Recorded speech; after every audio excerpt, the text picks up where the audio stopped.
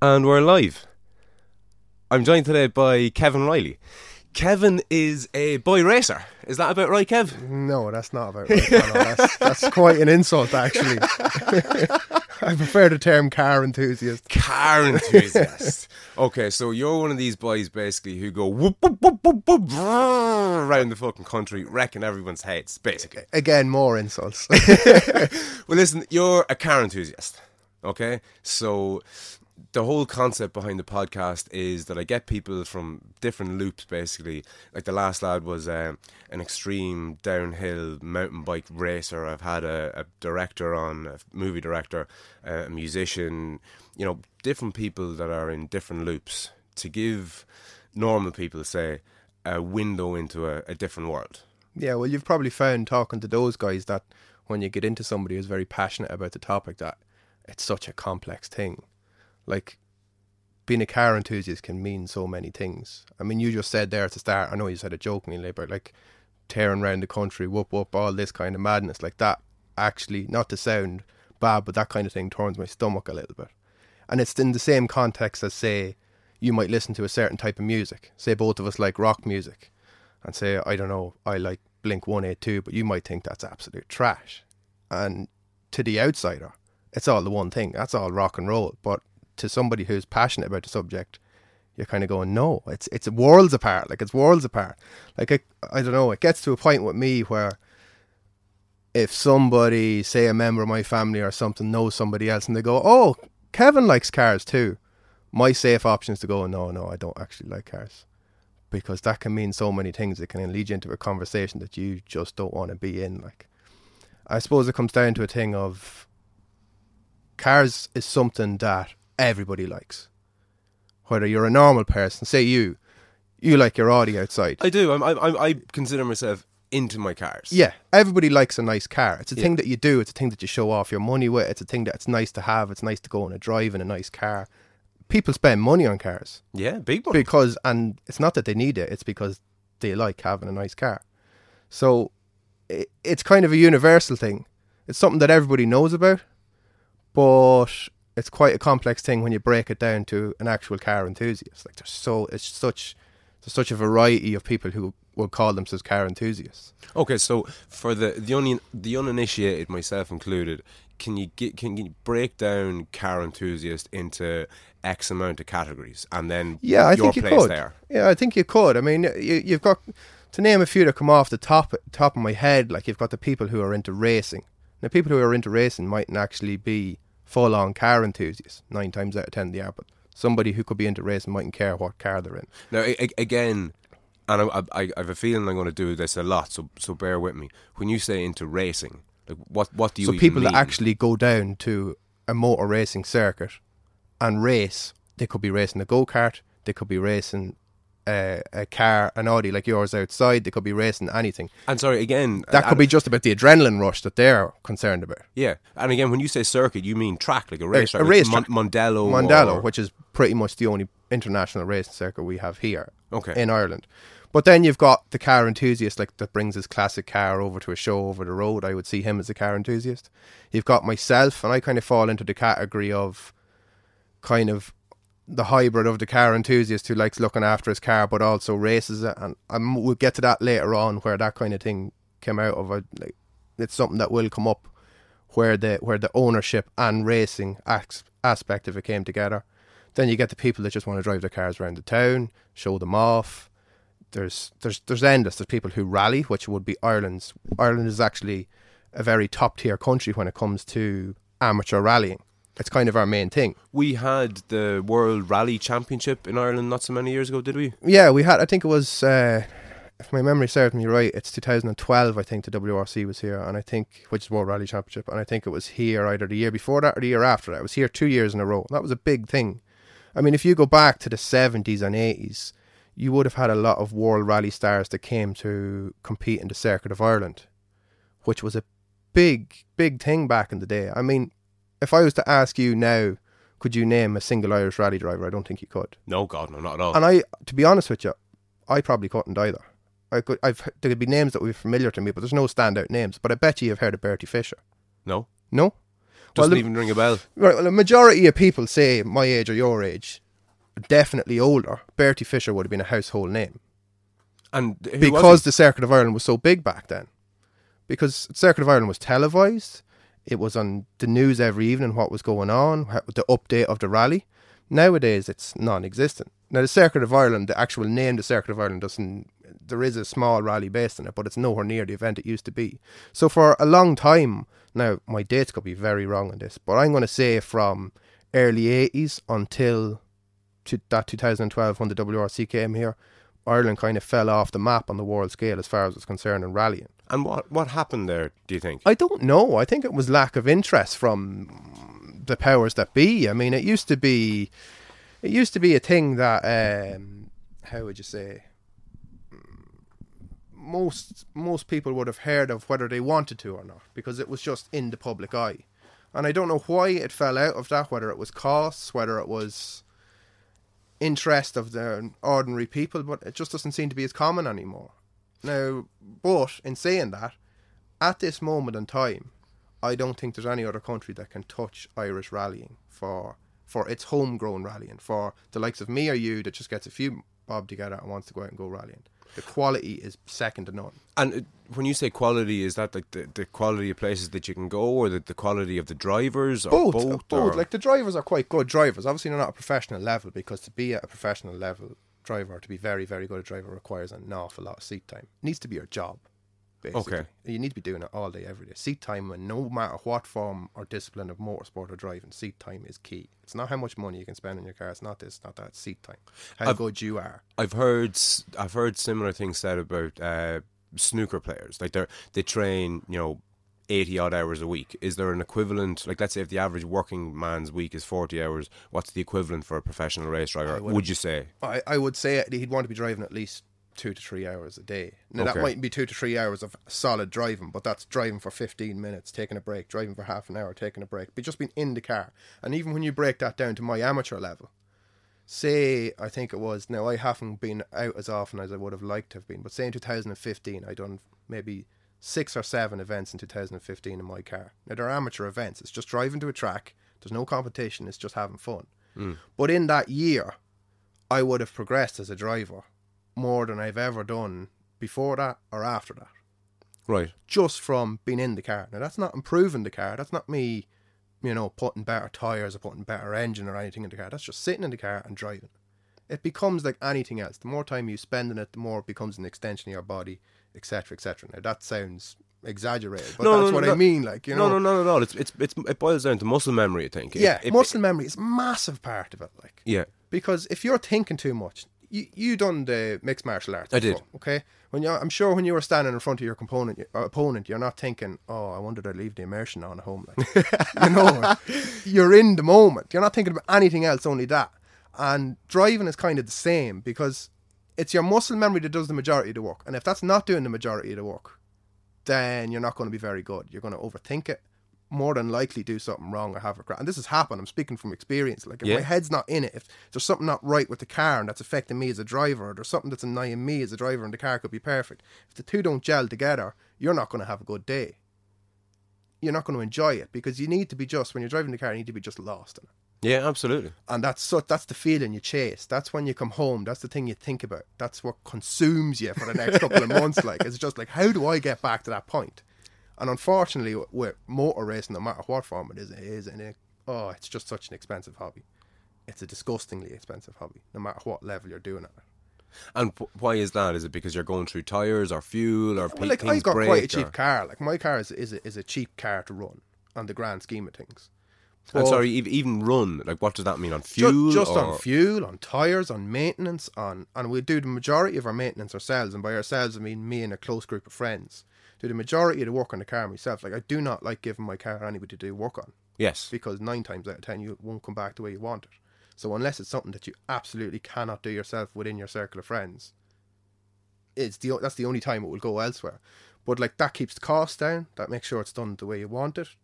And if you're familiar with the car, and let's face it, I'm not a professional mechanic, you're putting the car together yourself. You're going down to a track to race it round. You're putting your life in the hands of what you've done. It's nice to know in your own head that I was there last night. I put that axle back into that car. I tightened it up. Yeah, you're not worrying was the mechanic hung over when he fucking did it. Exactly, yeah. And then there's the other aspect of if the rattle does come into the back of it, you go, oh, I was rooting with that axle last night. What did I not do? You know, so it works both ways. But that to me is part of it too. And I know I'm straying away from whatever point we're done, but that to me is a big aspect of it. And like even growing up, it's a funny thing, cars for me. It's come back to the topic of the disciplines. Somebody could grow up and say their father put them in a go-kart at the age of 4. And to me, that person gets consumed by racing. It's the adrenaline. It's like going on a roller coaster. They're not concerned whether it's a go-kart, Formula 1 car, whatever it is. If they're wheel-to-wheel racing, they don't care what it is. That's the thrill they're looking for. Yeah. For me, the car is 50% of it. The actual car that you're driving, the car, the make, the model, the type of car, the front wheel drive, the rear wheel drive, what engine, etc., is 50% of the buzz. I have no interest. It's not that I have no interest. Racing is great. It doesn't matter what you're racing in. But to me, it's 50% about what the car is, 50% about what you do with it. And that to me is where I come from as far as a car enthusiast goes. Like when I grew up, like to give you the level of, I suppose, where that stemmed from, I suppose, when I grew up, I don't know why or when I started liking cars. I just did. I couldn't tell you what moment. Like some people would tell you, oh, I seen such and such happen, and it was at that moment I realised. Your dad brought you to Mondello or whatever. Yeah. Look, when I grew up, my uncle Thomas, also my godfather, would have had an interest in cars, in everything, and I couldn't have asked for a better person to be a godfather because he brought me to so many rallies at a time where I was just clueless. It was just magic to me. It didn't matter what it was. What age were you, just to give people an idea? I could have been 5 the first time I was brought to a rally. Okay. You know, I'm not saying I was brought every 2 or 3 months. It might have been once a year. This is my memory feeding me back. Like, yeah. You know, I might have been brought when I was 5, and I mightn't have went to another one until I was 7. Yeah. And I know when I was fairly young, one actually went by my house, which was like the best thing ever. Oh my God, the rallying is coming to me. Like, and then I grew up. You grow up from that, and you moved on from the rally, and then he was bringing me to things like that. And it's like, where do you get your fix of cars from? Even from that early age, it was like I used to draw cars. I'd actually be quite good at drawing. I used to draw cars, and the reason I used to draw cars is because it got me closer to cars. I was obviously too young to drive. Of course, I used to cycle bicycles all the time because I love riding bikes as well. But like I used to draw cars because that made me feel a little closer. I could draw it, and I could put the wheel I wanted to put on, and I could do this. And that, obviously, as I grew older, I got a lot better at doing that. And then I was also part of the PlayStation generation. And this is one of probably, as far as my life is concerned, the biggest influence on my life was a game called Gran Turismo that came out on the PlayStation. That just transformed everything. Now, I'm going to have to get you to explain that, because I know there's people listening here who've just heard you say the biggest, whatever it was, the biggest transformative moment of your life was a computer game, and they're just kind of shaking their head. That is depressing. Like, that's the saddest thing I've ever heard. Yeah, like it sounds really bad. Now, I'm not saying that my life got consumed by that. Yeah. I'm just saying that as a young kid who loved cars, who's too young to drive cars, I didn't have fields that I could drive them in. Like, say, not going to say friends, some people that I would have been aware of from a very young age, they were out rallying cars around field. And that to me at the time was dream stuff. Like, yeah. But here was this, like the plate that I think we had the Mega Drive first, which was a console in the early 90s. Then I think the PlayStation came in 95. And a few years down the line, then this game called Gran Turismo was released on the PlayStation. It was a Japanese-made game, which only had Japanese car manufacturers in it. Now, and I'm not just talking this happened in Ireland. This happened the world over. This game has had an influence the world over that has created this culture that has just thrived from the early 2000s until now. It's kind of dying out a little bit now, but it was my era. This game created, and I don't care what anybody says, that game affected so many people of my age. And that's what started it off. And it only had the 6 Japanese manufacturers, whatever they were. And I'm sorry, what age are you? What age am I? I'm 27. 27. No, just when you said people of your age, and the people listening don't know what age you are. So I would have been born in 1990. Okay. Right, so I suppose that Gran Turismo game, that came in through primary school for me. I had a friend in primary school who also played that game, who also liked the same type of cars. And from an early age, because of rallying, I'm getting into another topic now, but I'll be brief with it. Go for it. Because of rallying, we were associated with these cars called twin cams, which are Toyota Corollas, rear-wheel drive Toyota Corollas, and they have a cult following in Ireland. Now, I'll come back to that later. But as far as the game Gran Turismo was concerned, it was like, oh my God, you can get a twin cam in Gran Turismo. And it was like, instead of having to draw the picture of the car, I was able to drive it on my own little screen, as pathetic as it might sound. For me, that was the closest I could get to that dream car. Now you might say, what a small dream, like a fucking Toyota Corolla, like what the hell is wrong with this fella? But it was like, I've always been a realist that kind of way. I love Ferraris, I love all that exotic stuff, but I don't dream about it because it's not a reality for me. Yeah, you're never going to get the 150 Yeah, grand. I am not the type of driven business person who is going to get to that point because I spend too much of my time thinking about cars. Do you know what I mean? So I suppose at that point, that's kind of brought me up to the primary school time. Then I started in secondary school. Still loved cars. For, say, the first year or two of secondary school, there was nobody for me to bounce that off. I had all this energy thinking about cars, and there was nobody that kind of give me that back. I don't know how that sounds, but cars are something that you need to share with people, and I didn't really have anybody that thought the same way as me about it.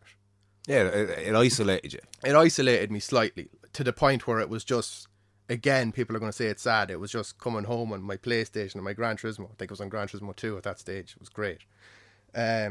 I think it was in third year in school, I met this guy called Killian O'Brien. You know Killian from playing cards. Yes. I don't know how I got talking to him, but I just got talking to him one day about the subject of twin cams and how much he liked them and how much I liked them. And I was like, oh, this is weird. That's somebody that I've went to school with for the last 3 years, and I've never had this conversation with them before. And I used to get to the stage where I think it was tech graphics at 10 o'clock, give you that 10-minute break up and you'd talk shit about cars for 15 minutes, like. And then we ended up being in our class, and that went on. And I was like, oh, you play Gran Turismo. Then we used to go home for lunch to race on Gran Turismo. And that was in secondary school. While all this was happening for my generation, go back maybe 10 years before me in Japan.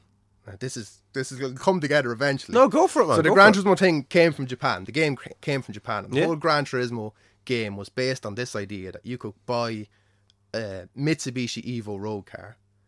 And this is what they used to do in Japan. Buy a Mitsubishi Evo road car, lightly modify that car, put better tyres on it, better brakes and little things. Still use it as a road car. Still use it as your everyday car. But drive it to a circuit, race it around the circuit for the day and drive it home.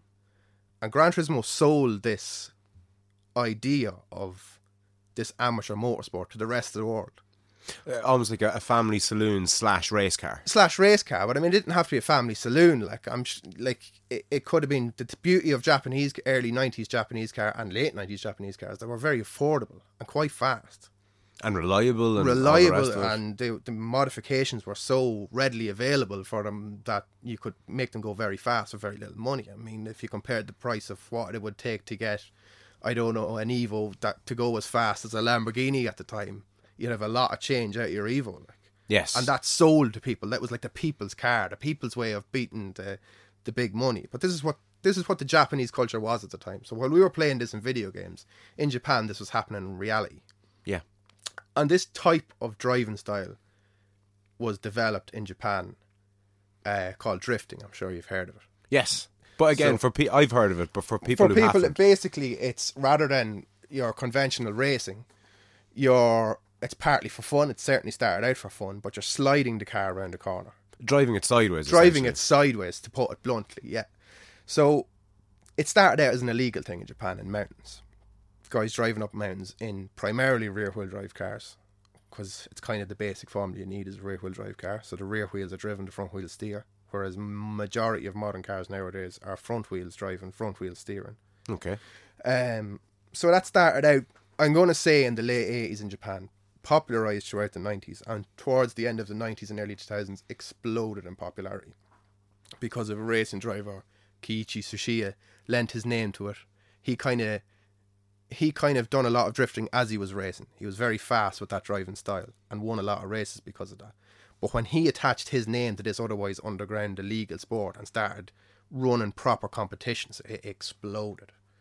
Now, I wouldn't have, this was going on in 99, 2000, 2001, 2002. Realistically, I probably wouldn't have heard of this until 2003. Okay. As a young person playing Gran Turismo or whatever, talking with Killian in class, this kind of drifting thing came out in magazines, and you're going, oh my God.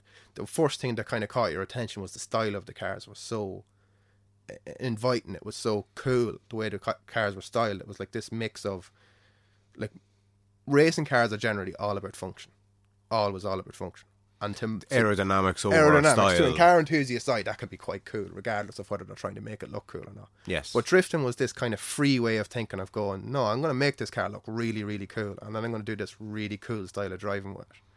And it was each driver, like I could probably name all the drivers from that era because I loved it so much, but each driver had his own style or her own style.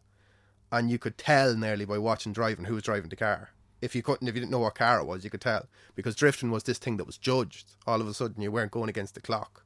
And what is the judging based on? The judging is based on, like, a judge will lay out, on a corner, a judge will lay out what he wants to do. So I want you to clip this part of the track, this outside part of the track with your back wheel, and then I want you to get your front right wheel in here on the apex, which is the kind of the point that you would clip if you were racing around the corner to take the straightest line through the corner. So they'll set out, when it started out, you always drifted on the racing line, which is what I loved.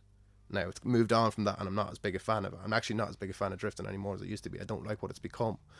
But back then it was just this kind of free way of expressing your style with your car. It was an amalgamation of exactly what I liked. How the car looked, how the car drove, slammed into one thing, and this awesome flamboyant way of driving.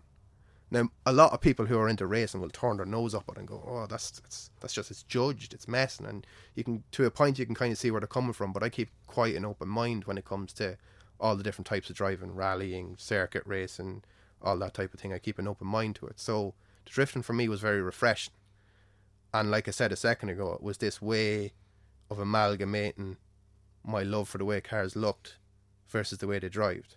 Yeah. And at the time there was a guy, he still drives, a guy called Katsuhiro Yuyo, another Japanese guy, and he drifted a twin cam. And because they were massive over there, twin cams over there are AE86 Corollas, they call them. AE86 is the chassis code.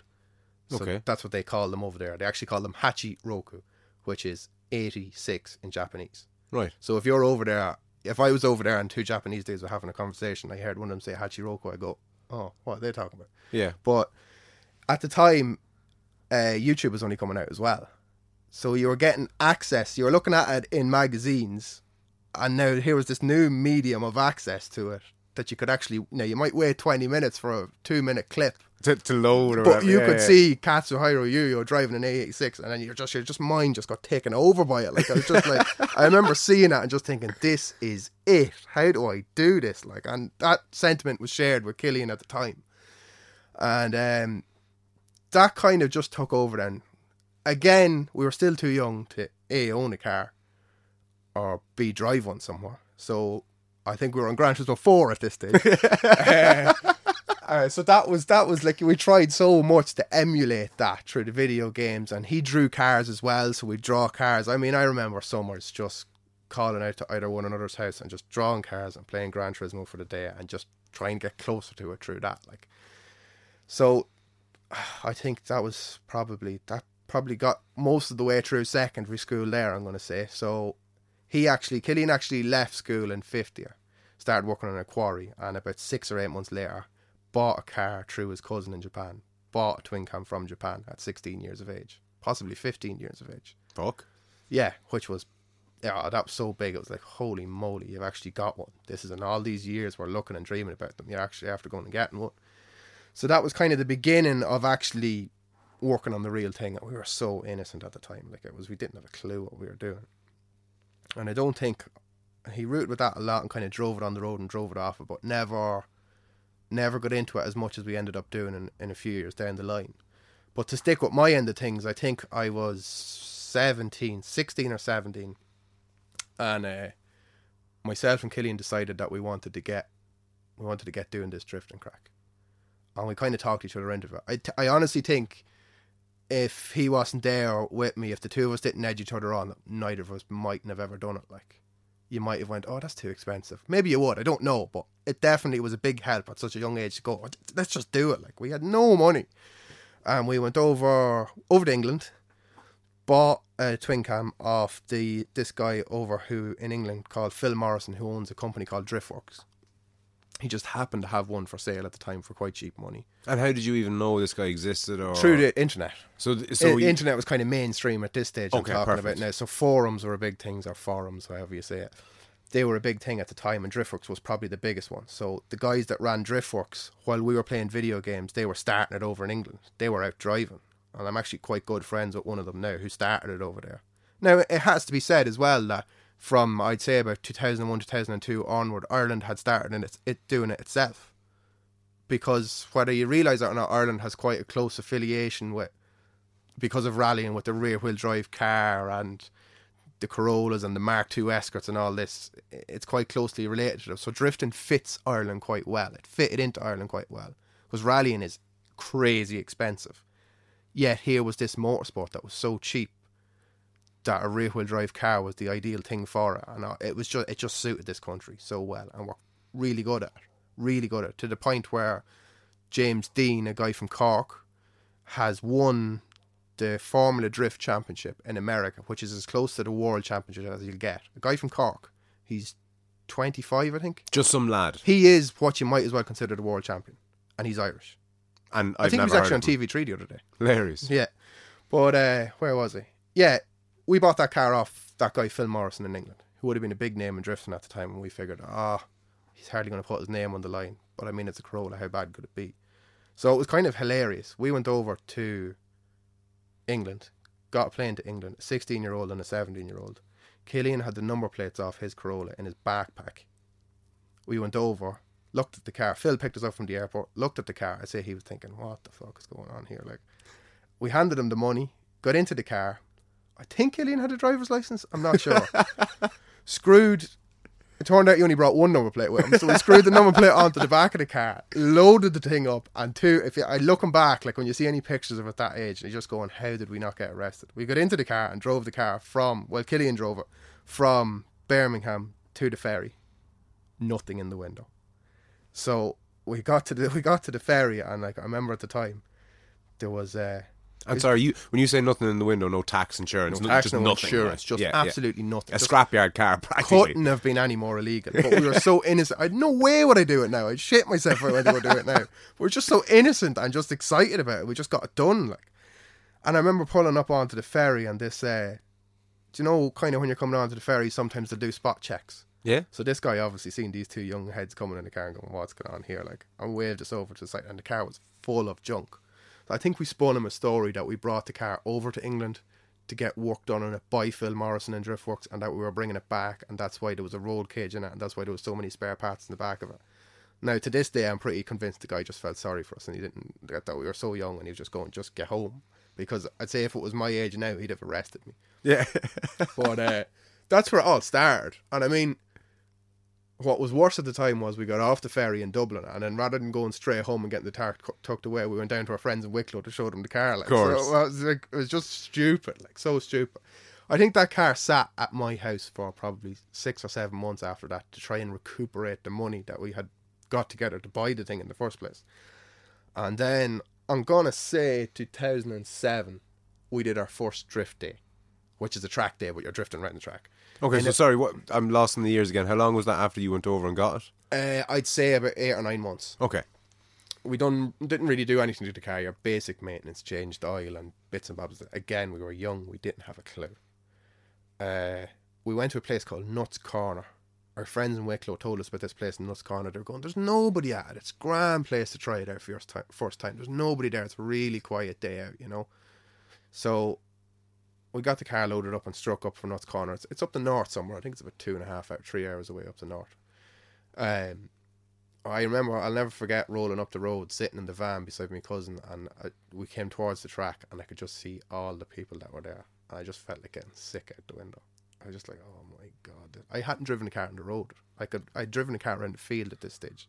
I mean, I was nervous about would I be able to take off without letting the car cut out with the clutch. And here I was about to start trying drifting around the track. Like, in front of a crowd. In front of a crowd. So I was just so nervous. But we went out that first day, and yeah, I was absolutely terrible at it. Because it's such... The thing about drifting is if you go racing around the track, you can be really, really bad at it.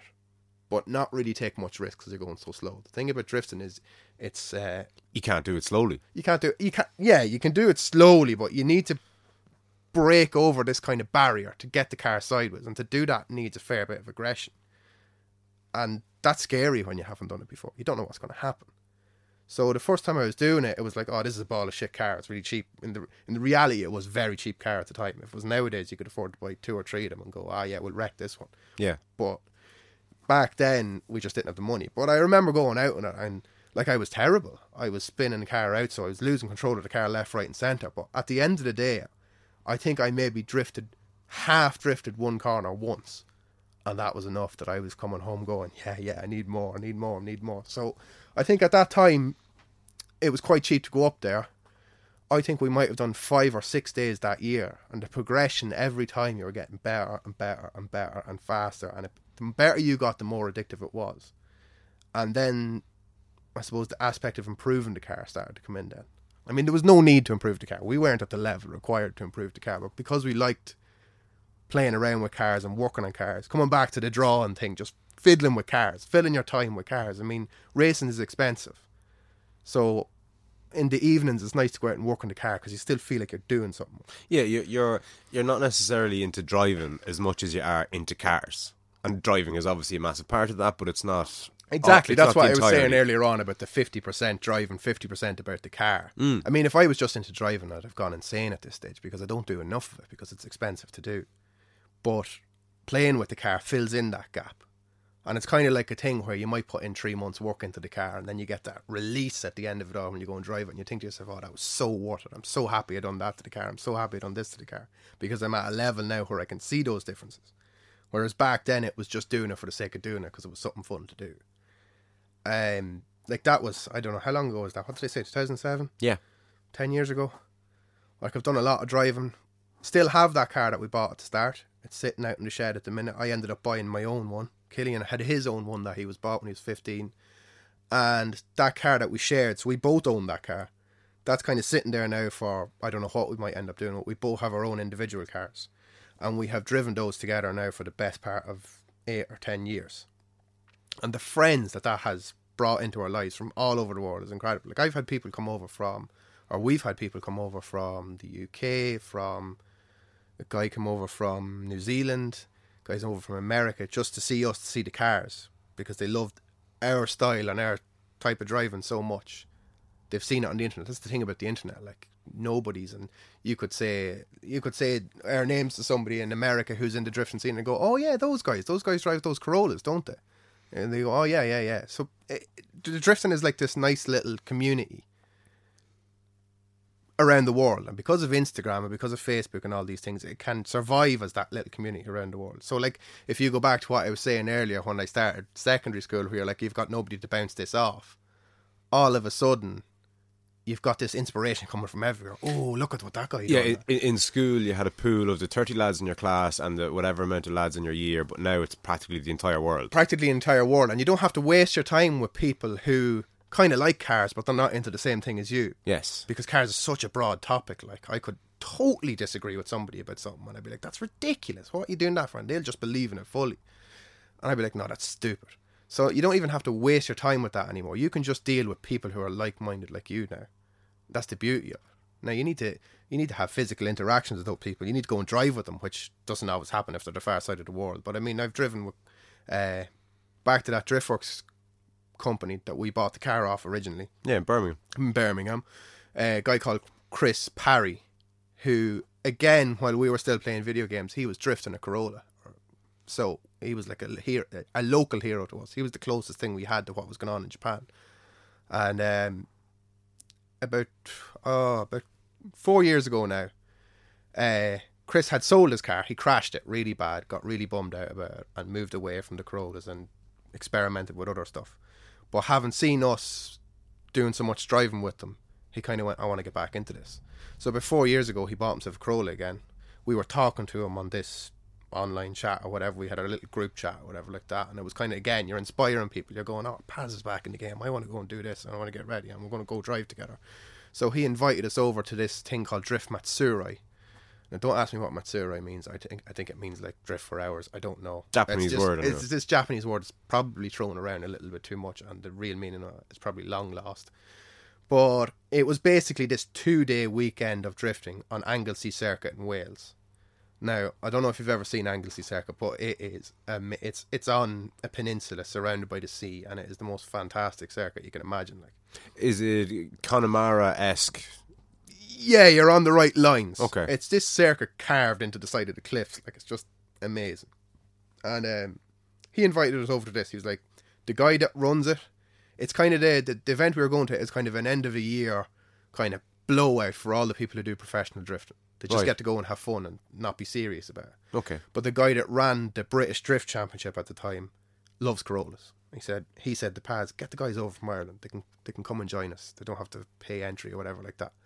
Just they're going to have to pay the ferry. So I'll give them free entry if they come over, because it'll make my event look good to have those. Like, nobody drifts Corollas anymore. It's a thing of the past for people who are into modern drifting. So when people love them. They love to see them. They make this great noise. You know the guy that's driving it has to be really aggressive because they've got such little power. They're really exciting to watch.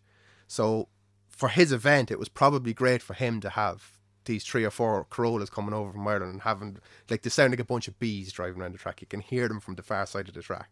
They're fun to watch. Even to somebody, I'd like to think that even to somebody who's never seen it before, will be looking at them going, they look like a blast. Those guys are sweating in those things.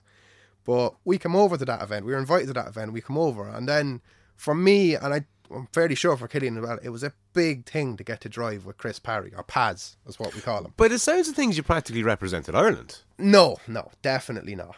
No, I wouldn't say that. Like, everything I'm saying to you now is on a very, very amateur level. And anybody that would know our names outside of Ireland would be in that close-knit drifting community that likes that early Japan style of drifting. Now, I know I probably haven't explained that enough, but like the way drifting started out in Japan is what we like. We'll put it this way: in that world, in the world of Japan style twin cam drifting, like, who in Ireland is kind of far more recognised than you, say, and Killian? Like, even the pause there. Yeah, but I don't says a lot. I don't mean like, there is a couple of guys. There is a good few guys that are into it properly, and it's like there's guys out there that aren't maybe as well known as us, that are a lot more active than we are and deserve to be as well known as us. But I think, a lot of it is down to Killian, because Killian communicates a lot on social media. I don't do that so much, so I have to admit that the majority of people I would have met because of it is probably through Killian talking to them online. I just don't have the interest, or I do have the time, but I can't get on with messaging somebody all day long. It drives me mental. Yeah, it's not your thing. It's not my thing. I'd rather just talk to somebody face to face. But he's quite good at it, and you get talking to Japanese people that way even. Like, but there is a lot of guys in Ireland, and certainly that way, with that dedication, there is a couple of guys with the same love for that as we do, and probably are as well known. Some of them drive Corollas, some of them drive other cars. Is there kind of bitchiness between you and them, or is it all absolutely not. No. There's none of that nonsense whatsoever.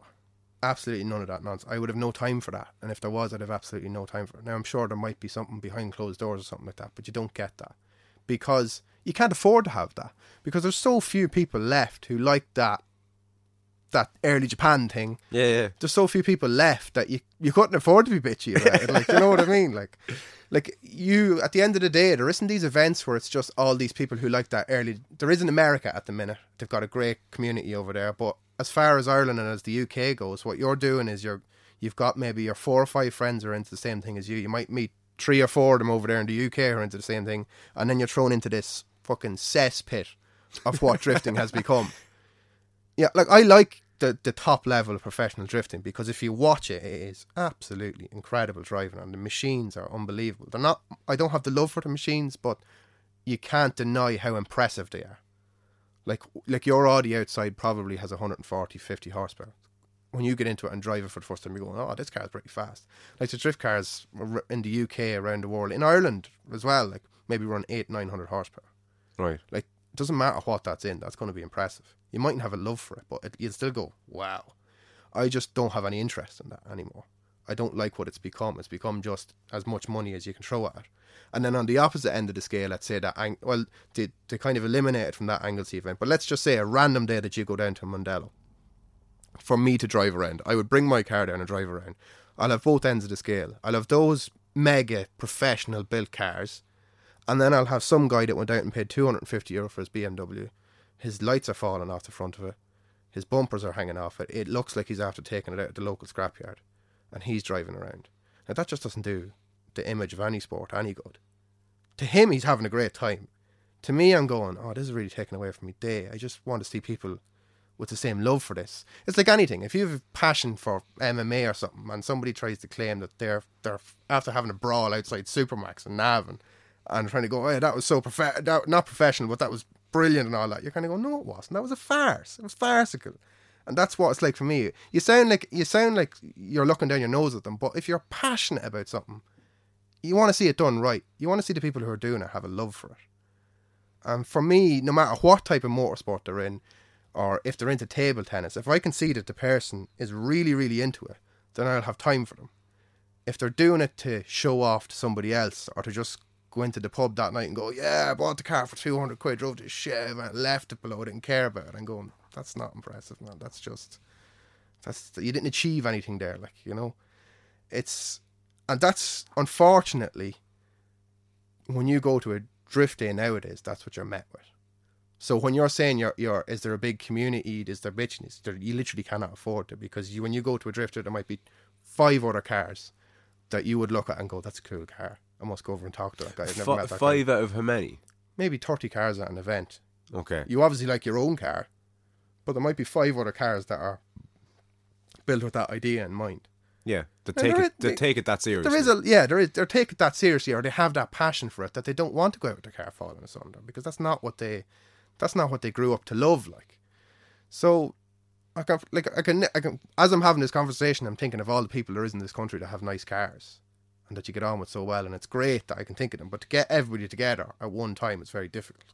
Yeah. Because somebody's car has been worked on, or somebody hasn't got money. It's just not possible. And is there a national, drift day or anything? There's an Irish Drift Championship, right? And it's one of the best in the world, and it produces the best drivers in the world, as we've seen with James Dean, who went off. He's won everything in Europe, he's won everything in the UK, he's after winning everything in America. Maybe he'll go to Japan, who knows? But our standard of drifting here is very high. Like, don't get me wrong, our professional drifting here is, as far as I'm concerned, second to none, really. But you've got that level, which I think you need to have. You need to have the top level, whether I'm into it or not. You definitely need to have that top level of a motorsport to promote it, to get money into it, to develop. Like, if you don't have the top level, companies will stop putting money into parts to develop parts. That technology and them old parts don't trickle down to us. Yeah, it's from the top down. Yeah, it has to start at the top. So you need to have that top level. But the top level used to be, in the early 2000s, the top level for me was so good at the time. It was like, you've often heard people saying this is the golden era of football, or this is the golden era of whatever, fighting, or whatever it is. Like, the golden era of drifting was 99 till 2005. And the reason it was the golden era is because at the time, those cars weren't too far removed from road cars. But that's all the people knew about drifting at the time, before they started going crazy with all the mad horsepower and all the mad parts they were putting onto them. And that was top level at the time. Yeah, it was so relatable to the car that you were driving down the road. It was brilliant, and I loved that about it. It was real. Now you're coming back to this thing where you're looking at a car and going, that's a 60 grand car. Like, that's just not achievable. It's not relatable to. Yeah, you can't aspire to it. Back to what we said at the start, but the Ferrari. Ferrari, you can't aspire to it, and if it's not relatable to you, I just don't have interest in it. Mm. And that's the way it's gone for me. Now, it's not just drifting I'm interested in. I'm interested in every form of motorsport, as long as it's done right and it's done with heart. Is drifting the top one? How do you mean? On your list of interests? It would be. Like, moving on a couple of years from the drifting and bits and pieces like that, or not even moving on to a couple of years. Like in 2014, I went to Japan for the first time. In 2014? 2014, I went to Japan for the first time, which was a pilgrimage I've always wanted to do for obvious reasons. Back to the fucking motherland. Back to the motherland to see if it's still happening over there. Now, and is it? Even in Japan, the drifting has moved on so much. it's the same thing. There's the small group of guys that are still there. Now, we got actually in contact through an American guy. We got in contact with a guy called Hiroshi Takahashi, or his nickname is Kaicho. And he is like an OG of drifting over there. He was there at the start. He was there before the start.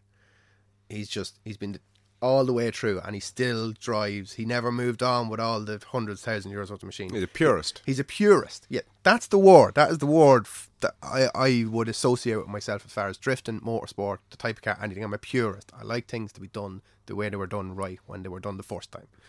And he stayed at it, and his car has gotten to the extreme level, but yet stayed true to the original formula. He actually works for Toyota, this guy. He works for TRD, Toyota Racing Development. It's dreamy how cool this guy is. And like, he's got videos of drifting mountains in the 90s and drifting tracks nowadays. So when we went over to 2014, he was over there in 2014. So, and sorry, would you have known he was over there? Yeah, like, we were chatting to this guy. He's got good English because of the American airbases. The guy that put us in contact with him lived over there on an American airbase, liked Corollas, met Kaicho, taught him English. I'm not sure exactly who. I think a couple of different American guys who like drifting and Corollas taught Kaicho English. So he's got quite good English. Like, you can have a conversation with him, no problem, as long as you don't get into slang and everything. Yeah. But super nice guy. Now, I'm not sure whether he's super nice because he's Japanese and he thinks he has to be super nice, but to me, he seems like a genuinely really nice guy. And he's kind of the last man standing of that era over there, which is sad. There is a couple of other cars, as I discovered recently, there is a couple of other guys still doing it, or maybe they've resurrected cars and started doing it. It's certainly not what it used to be, but it's great to see it.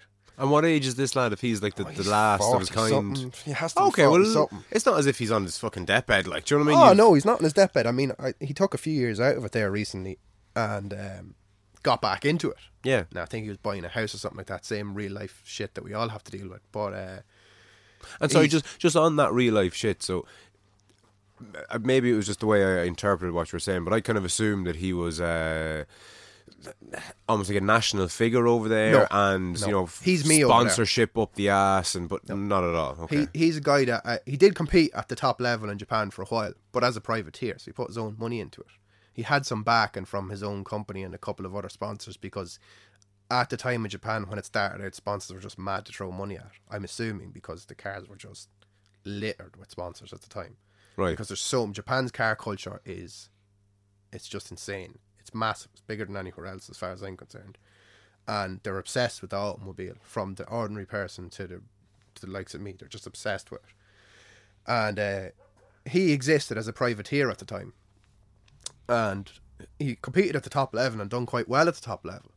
But then just kind of, obviously, maybe the money was too much, or maybe the sport moved on to where it is now, and he just lost interest. And where the sport that's moved on, that, you know, the kind of modern drifting that you're not so much of a fan of, what kind of level is that? Like, are the top racers, you know, multimillionaires or what? Like, no. I think I can't answer that question truthfully, but I think a good portion of them are certainly making enough money to make a very good living off it. Right. They're not millionaires. They're not superstars or, you know, celebrities. It's still I would call it a semi-professional motorsport. Okay. Maybe in America they're making good money on it. I'm not sure. But I think a lot of the guys that are making a good money on it sell themselves quite well and put their name to things and make a living out of it through that. I know what you mean. They're kind of getting paid indirectly. Yeah, like they might put their name to it. They might have a sponsor that's sponsoring them to do, like, drink Red Bull or something like that. But then there's guys that are a bit cleverer that might open their own shops and they're going, oh, well, he's quite successful at drifting, I'll bring my car to that guy. But as far as Kaicho over in Japan was concerned, at this moment in time, he's just an ordinary guy like me or you who works and puts his money into his car. Right. He's just at it so long. He's ended up building this car that's just incredible. And he is currently, as far as I'm concerned, the best Corolla driver who still drives a Corolla ever. And what was I going to say? I can't help but feel that the 2017 Corolla twin cam isn't either a thing, or it's not the same as the old one, or there is none. Okay, so when did this stop Corolla, making them? We're being I suppose I'm very narrow-minded, but the Corolla applies to me and my interests, so I suppose that's why we're concentrating on that. But like, the twin cam or A86 Corolla or whatever you want to call it was made from 1983 to 1987. Oh fuck, 83 to 87. That's all. Now there was an absolutely unbelievable amount of them made. They are not. While some people will tell you they're a rare car, they're not a rare car. I could say within a 20-mile radius of this studio, there is definitely 20 of them. I mean, there's 4 of them over in my shed. Do you know? And what differentiates them? I mean, what's the difference between a good one and a bad one? Is it how they've been kept, or? Oh yeah, well, they're like you talk to anybody about early Japanese imports or early Japanese, not even imports, just Japanese cars in that era, they were absolute rust buckets. And when they were made, was it like now? If you go to buy, I don't know, an A4 or pick a car, there's the 1.6 petrol, there's the 2-litre diesel, there's the this, the that, the other. Like, yeah, well, at the time, like, I know what you're saying. So the normal version of that car, right, that was kind of a sports special, which you don't get so much anymore because I think the cost of producing cars is just too much. So that was a car. It was based on an ordinary Toyota Corolla. So the chassis of the car, where the suspension bolted onto, was like based on a Toyota Corolla 4-door that your mother would have drove in 1979 or 1980. A production car. A production car. And then Toyota built a sports coupe car on top of that chassis. Okay. So underneath it was still a cheap and cheerful production car. Yeah, it came off the same factory line. At the time, they put a revvy, fairly powerful little engine into it. It was rear-wheel drive. The car was a big hit because it was such a natural car to drive. At a time when turbocharging and everything was starting to come in, and front-wheel drive was the new latest thing. It was kind of one of the last of the lightweight rear-wheel drive, what would have been called a driver's car. Yes. So a car that bit you when you weren't good enough, but taught you a lot. And it was very popular because of that. And they made loads of them. And like they're still being imported in their droves from Japan into this country today. And you kind of flabbergasted. Like, where are they all coming from? Like, and again, them was made. Again, just to be clear, from the 84 to 87 period. Like. Yeah, they were only manufactured between that period. And the car that replaced them was a front-wheel drive car. So, like, in the 60s, 70s, 80s, nearly every car was rear-wheel drive.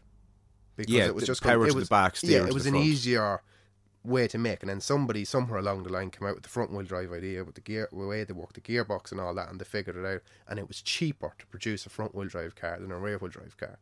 Everything was up the front. You didn't have prop shafts and back axles and all this thing.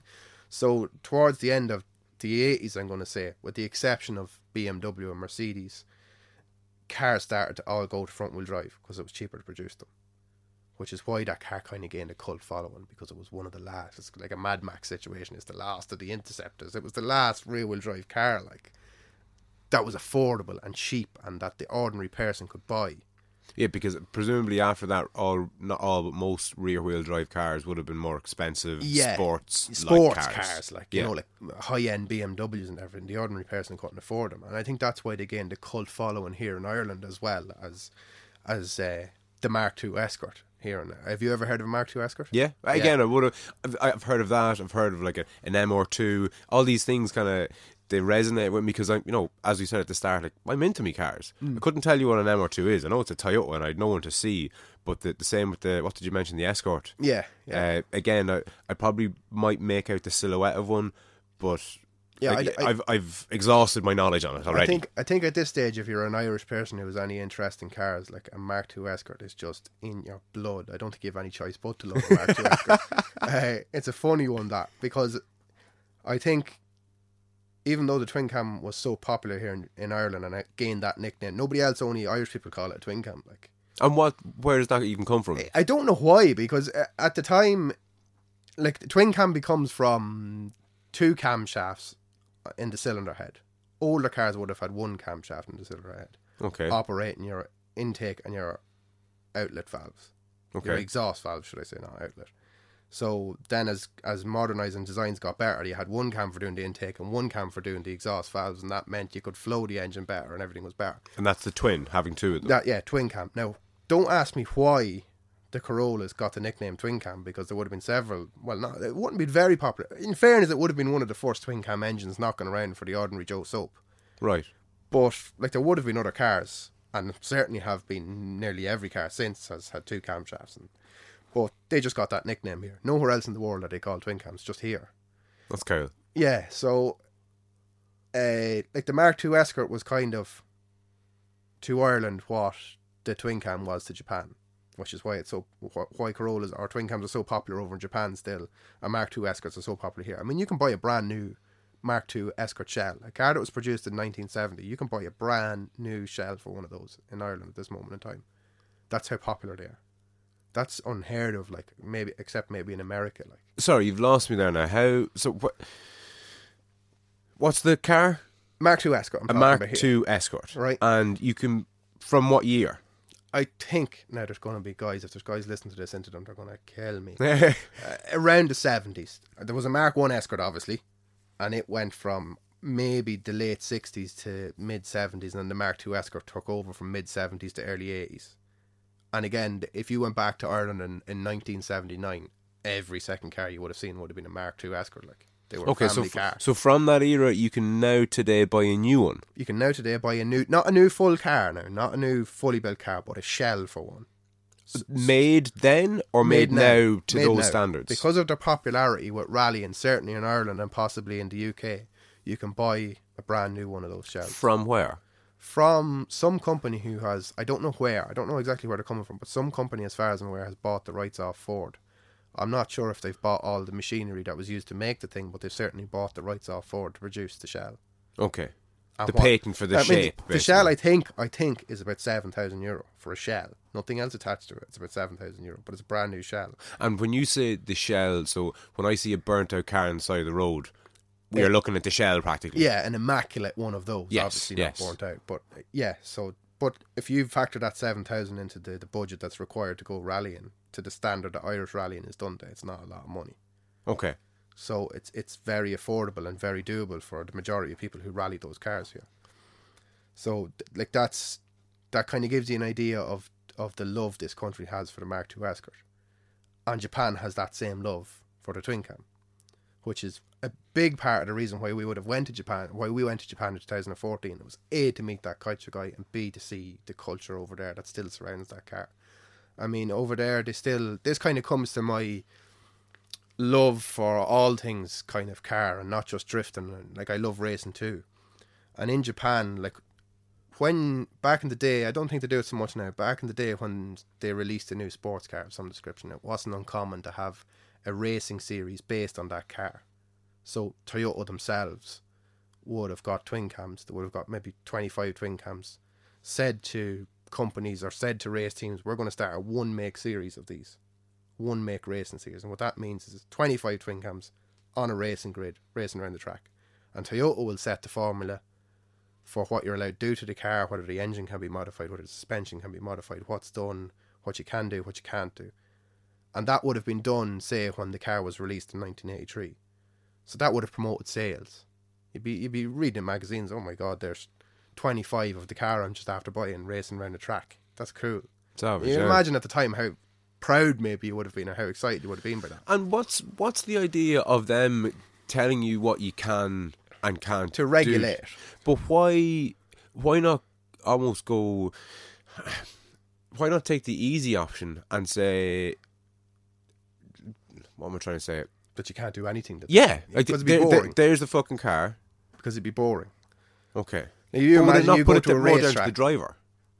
It's all about the driver. Yeah, well, a driver can only do so much to make it exciting. If you go to a racetrack, there's a lot of different combinations of things that make it exciting. There's the smell, there's the sound, there's obviously the number of cars in it, but like the noise is such a big thing. And again, why Corollas, or we'll call them Corollas from now on. That's what I'm calling them. For the twin cams. Twin cams. I'm going to call them Corollas from now on because that's what I'm used to calling them. Or Mark II Escorts. They have a noise affiliated with them. And it's a similar noise, I suppose, between the two of them, but it's a very distinguishable noise, and you know when you hear it, it puts a smile on your face. When you go to a racetrack, like, it's about that. Like, so if you had 25 standard Corollas driving down and they're just going, brr, brr, you'd be going, oh my God, this is boring. But if they're coming down the track and they're like, meow, you're going, wow, the ears is ringing, that is class. Yeah. So, plus, they have to go fast. Nobody wants to watch slow cars drive around a racing track. And when you had the likes of Toyota back in this race series. There was big money in it. Like, I'd imagine, I'm only guessing, but I'd imagine it was at the level where maybe an engine was lasting 1 or 2 races. Fuck. And then it was being rebuilt or redone or whatever. Like, that takes a lot of money. And again, for the uninitiated like myself, like what the fuck could possibly go wrong with an engine so Bearings badly? and wear and tear. Like, when you build a race engine, say my Corolla, say you bought a standard Corolla, they rev pretty high standard. They rev to like 7.5. They will rev to 8 if you want. But as soon as you go past that point, the more revs you add, the more wear there is. Okay. And with a small engine like that, you need to rev it to make power. So those cars probably would have been revving to 10,000 RPM, which is fucking crazy. Like, that's high. So when you start revving an engine to 10,000 RPM, the life is just coming way down. Like, the life of the engine, it's hours you're talking about, not kilometers. Like, Right, and how long typically do these races last? Or even I don't know, but I don't actually know that much about that original race series back in the day, other than a few YouTube videos, and I knew that it existed for the simple reason that Toyota created all those parts for the cars. Yeah. It's difficult. I'm sure you could find the information out if you wanted. There's probably different lengths for different tracks. Yeah, and like, that I don't know. There? It depends how what. It also depends what budget each race team had. Like, some race teams might, but I think it was pretty evenly matched. So I'd imagine they were putting. Now, I could be completely wrong in saying that. Maybe the rules and regulations were that one engine had to last you 3 races. But I would imagine with the revs they were revving to, they had to be replacing the engines fairly regular, or at least rebuilding them. Yeah. Which would entail putting new bearings, checking tolerances, all that type of thing. Up to make the sure cost and everything else. Yeah. So that series that started in 1983, I don't know how long it ran for. I'd say it ran till 87, maybe, until the car was finished, until the production of the car was finished.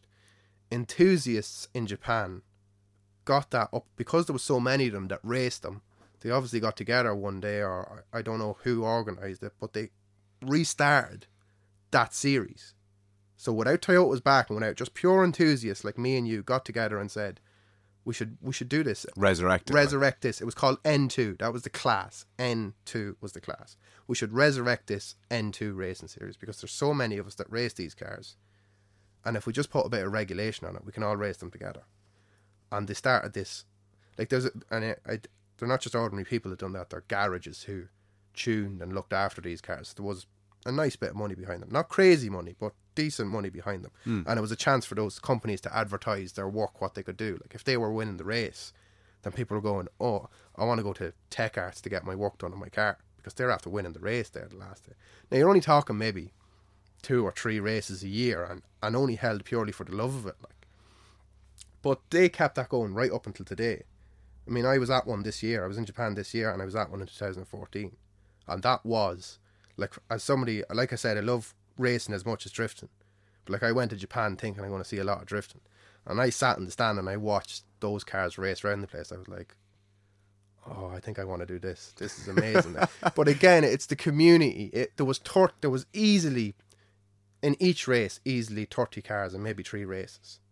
And you're talking about top level cars where people that just put their soul into that car, like, to put it together, to have it there. Probably every penny they have, put it into it just to have it there to do that race because they love it so much. And how many people are there watching? Like, is it 200, 10,000? Nah, you're 200. You're more like I'm not going to say as low as 200. There was a lot of people there, but it's not it's not like there could have been somebody 10 minutes down the road that didn't know that event was on. Yes. You needed to love the car to know that it was on. And again, the internet makes that more widely known.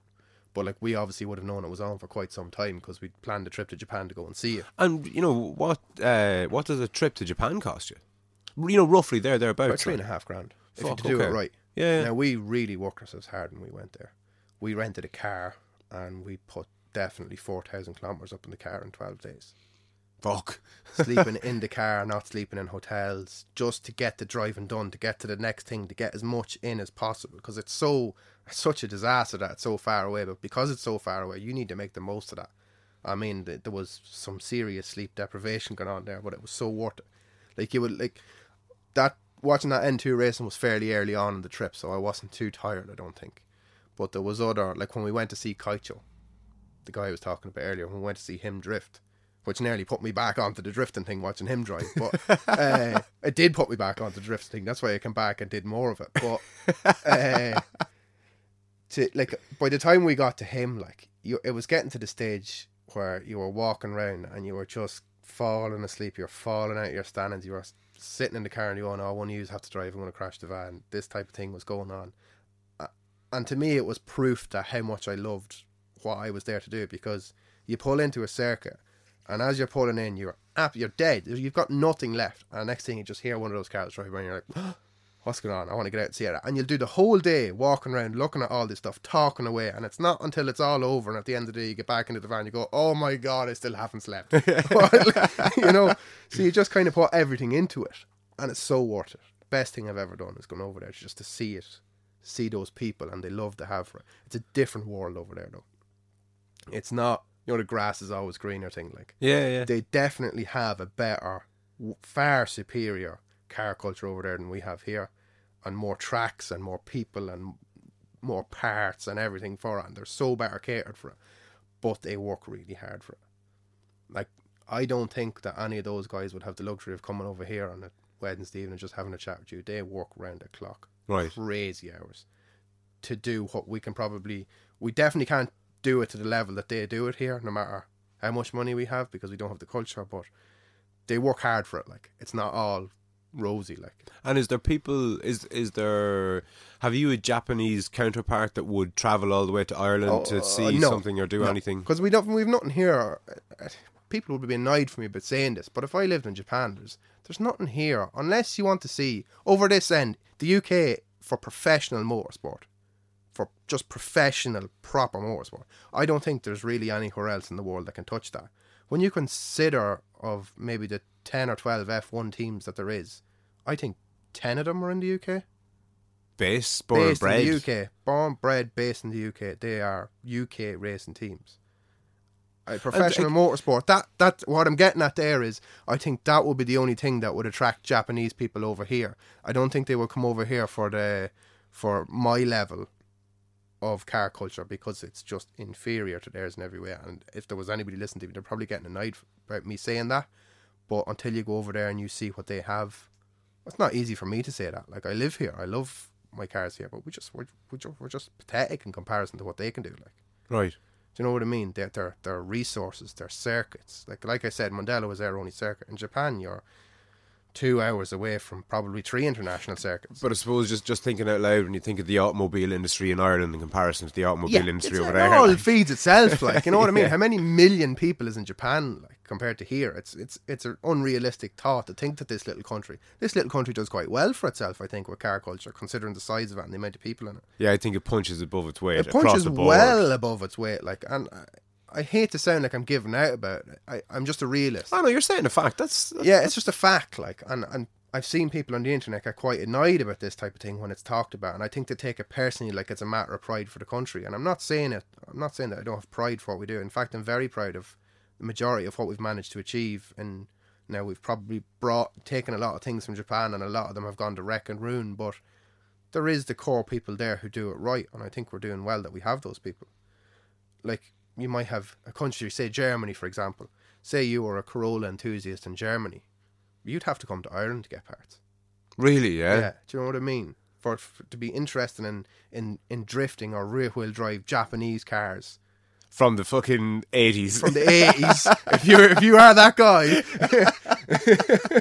you need to come to Ireland to get the parts. Hilarious. I mean, when somebody advertises parts for them on Facebook, like the amount of like Greek guys and German guys and that going, oh, will you post? And it's just like, no, I won't post, because people don't want to let the stuff go. Do you know what I mean? If you keep it here, you might eventually need it again and get it back again. You know, that kind of way.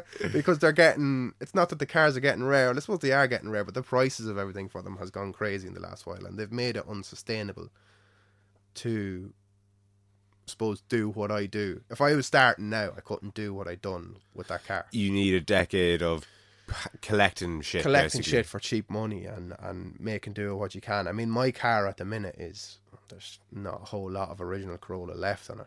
I mean, the shell, like the basis of the car is there. The engine is still, you know, it's still all Corolla, but it's all been replaced with racing parts over the years. I wouldn't like to add up how much it's cost me. I'd say I'd get sick if I knew how much it cost me. But the development of that car over the last 10 years, there's very few, say, parts off the original car that I would still have on the car. And ballpark, just to give people an idea what we're talking about, like when I say what's the car worth, I don't mean what would it sell for. Can you give me two prices for it? Can you give me what? I don't know. My car would be an unusual one to give you a price for what it would sell for, because you kind of got two ways of looking at it. Say you're thinking to yourself, Corollas are getting rare now, I want to buy a good example. Is my car a good example? I don't think so, because it's got no interior. It's got a lot of the original. It doesn't have the original stuff that made the car, if you know what I mean. So in that aspect, for a collector, I don't think it's worth much money versus a completely standard, very clean car. I mean, the car's 30 years old. It's a rare thing to have a completely standard one of those cars really clean. Now, those cars, a genuinely very clean, completely standard car is probably making 25 to 30 grand. Okay. Which is ridiculous. And so yours is worth less than that, 15, 20? I'd say to the right person, somebody might give me 15 grand for that. And if you were to add up all the bits and pieces you put into it, and time and everything else. Time, if you did, even like taking the time in would just be crazy. I'd say over 20. Okay. But that's over 10 years, like. Yeah. You know, and that's including everything, like that's including all the time, all the parts and everything. Like, there's some people that could spend 10 in a year, you know, and maybe not get the driving out of it that I've got. Like, I'm lucky in the fact that I still have that car, that I've never destroyed it. Like, and can you describe to people, like, when you sit into it, are you like, is it a leather seat or is it a racing bucket seat type thing? No, it's or not. There's absolutely no creature comforts to it whatsoever. None whatsoever. Radio, you know, no floor heater, mats, no radio, no floor mats, electric windows, no. Wind down windows even. If I could get rid of the wind down windows, I probably would. Like, I've gone to the stage, like, weight is a big thing. So whatever you can take out of the car. Like, to give you kind of the basis of what the recipe for a Corolla is, for a fun Corolla, if you're racing with it, is they don't have a lot of horsepower. They've got, my car I think has 165 horsepower, say. Your A4 or A6, whatever it is out there, probably has 150. I think it's 175. 175. Like, there you go. You've got more horsepower than my race car is. Yeah, but my car probably weighs twice what yours does. Yeah, like my car, I've never weighed it, but like, there's no seats. There's absolutely no interior in the car whatsoever. There's a dash, which is a plastic dash from the 80s. It's a very light thing. There's a seat, and then there's wheels, a gear stick, and handbrake. That's it. No passenger seat, no seats in the back. I have a passenger seat in a minute, but I don't like driving with passengers because you spend all this money taking weight out of the car, putting a carbon fibre bonnet on it, putting plastic windows into it. And yours has all this? Yeah. And you do all that, and then you go and you put some fat fucker into the passenger seat, and you're going, well, that's like, I spent all that money getting rid of that, and now you're sitting in the car like a complete waste of time, like, and you feel it, like. You feel it. A person sitting beside you. When you have a car that is dependent on being lightweight, if you put a person in beside the car, you're going, what the fuck's wrong with my car? You know it straight away. You'd have to put it this way: you'd have to have a lot of, you know, floor mats and different things to make up, you know, 90 kg of your average man. Of your average man. Like, and then is it in a good place in the car? Where the weight is in the car is important too, which is another reason why the Corolla was popular, because it had a nice distribution of weight from standard. Like my car, ballpark figure around, I'd say around 810 or 820 kilograms. Okay. And again, like you're to give people an idea, your average kind of 4-door family saloon. I'd say an A4 weighs about 1,400 kilos as a guess. I could be grossly overestimating that, but I'd say about 1,400 kilos. So you're talking about 600 kilos out of the car. Okay. Which is a lot. Massive, yeah, massive. Which is a lot. Now, that could be a big overestimation, but just the figure that's coming to my head there now. Like, it might be more like 300 kilos less, or 350, I don't know. But I'd say around 400 or 500 kilos anyway, let's call it that. Which is massive. Absolutely massive. Which makes that car, when you get into it and drive it, feels quite fast.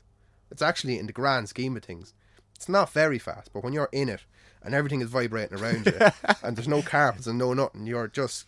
like, it's a fairly inhospitable place to be. Like, in my car at the minute, I still have to drive my car down to these race days. I don't have a van or trailer.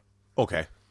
So, I still have it insured, and I still have a tax, but thankfully it's 1986, so the tax is only €56 on it, and the insurance, I think, is classic, it's only 200. So it doesn't break the bank to have that on it. Yeah. It's nice to have it insured anyway, in case that happens. What does it do to the gallon? You'd be surprised. It's actually quite easy on fuel. Because it's so light. Because it's so light, and it's only 1.6. Like. I was just going to say what engine's in it. It's a 1.6 petrol. Yeah, so it's the original engine. That's a big thing for me. Swapping engines is a big no-no. Big no-no with me. Anybody that has a Corolla who doesn't have the 1.6 4AG engine in it, it's not a Corolla. I won't even hear tell of it. Right? And people would take the head of you for saying stuff like that, but I have no interest in it if it doesn't have the 4AG. Yeah. Because that is such a part of the character of the car. That's why people fell in love with it first. You take that away, it's not that car anymore. Yeah, of course. That's how it is for me. And that makes no sense. I mean, if you want to think about it on a purely sensible point of view, say, what did I say my car was? 165 horsepower. Yeah. Say I put money into that engine and I wanted to get it to 210 horsepower. That would probably cost me about €10,000. To go from, 165 to 210? To go from 165 to 210, because there's no turbo in the car, because it's a small engine. To produce more power, you need to build it to this fine tolerance racing specification engine where, it's basically at risk. It's like coming back to what we were saying earlier on about revving it so high. And you're putting the engine at risk. It's just such a gamble to put that money into it to make so little power. That's not a lot of power. I could go and I could buy a standard Honda engine, or let's say a standard Nissan engine with a turbo on it, for 1,500 quid. Put it into the car with some hard work out in the shed and a welder and do this and that, and I could probably have 300 horsepower for about $2,000. Fuck, okay. So it's all about... So there is no sense to it. Like, it's the purest thing. There is no sense to it whatsoever, but it's the love of the thing. But that's what makes it so cool. Like. Yeah, that's what makes... And I'm glad to hear, like, somebody who's possibly hasn't looked into it as much or doesn't know much about it. That can see that point, like, because it's a hard point to get across to somebody who loves cars. Because you have the type of people who love cars that are just going, yeah, but you can go faster. You're going, it's not about that. If I wanted to go faster, I probably wouldn't have bothered with that Corolla in the first place, because it was such a bad starting point, if you want to think about it like that. Like. A 30-year-old Corolla. A 30-year-old Corolla. Like, you want to go fast. That's not a good way to go about it. Like, yeah. So you have that aspect of it. That's kind of coming back to the purist thing. It's coming back to the early type of drift thing. Like, it does not make sense. I think that's an important thing to say about it. My car doesn't make sense. Right, well listen, I'm going to move away from the twin cam because I get a feeling we could be here for the next fucking 48 hours talking literally nothing more about that particular car. Yeah, and I'd imagine a lot of people have switched off.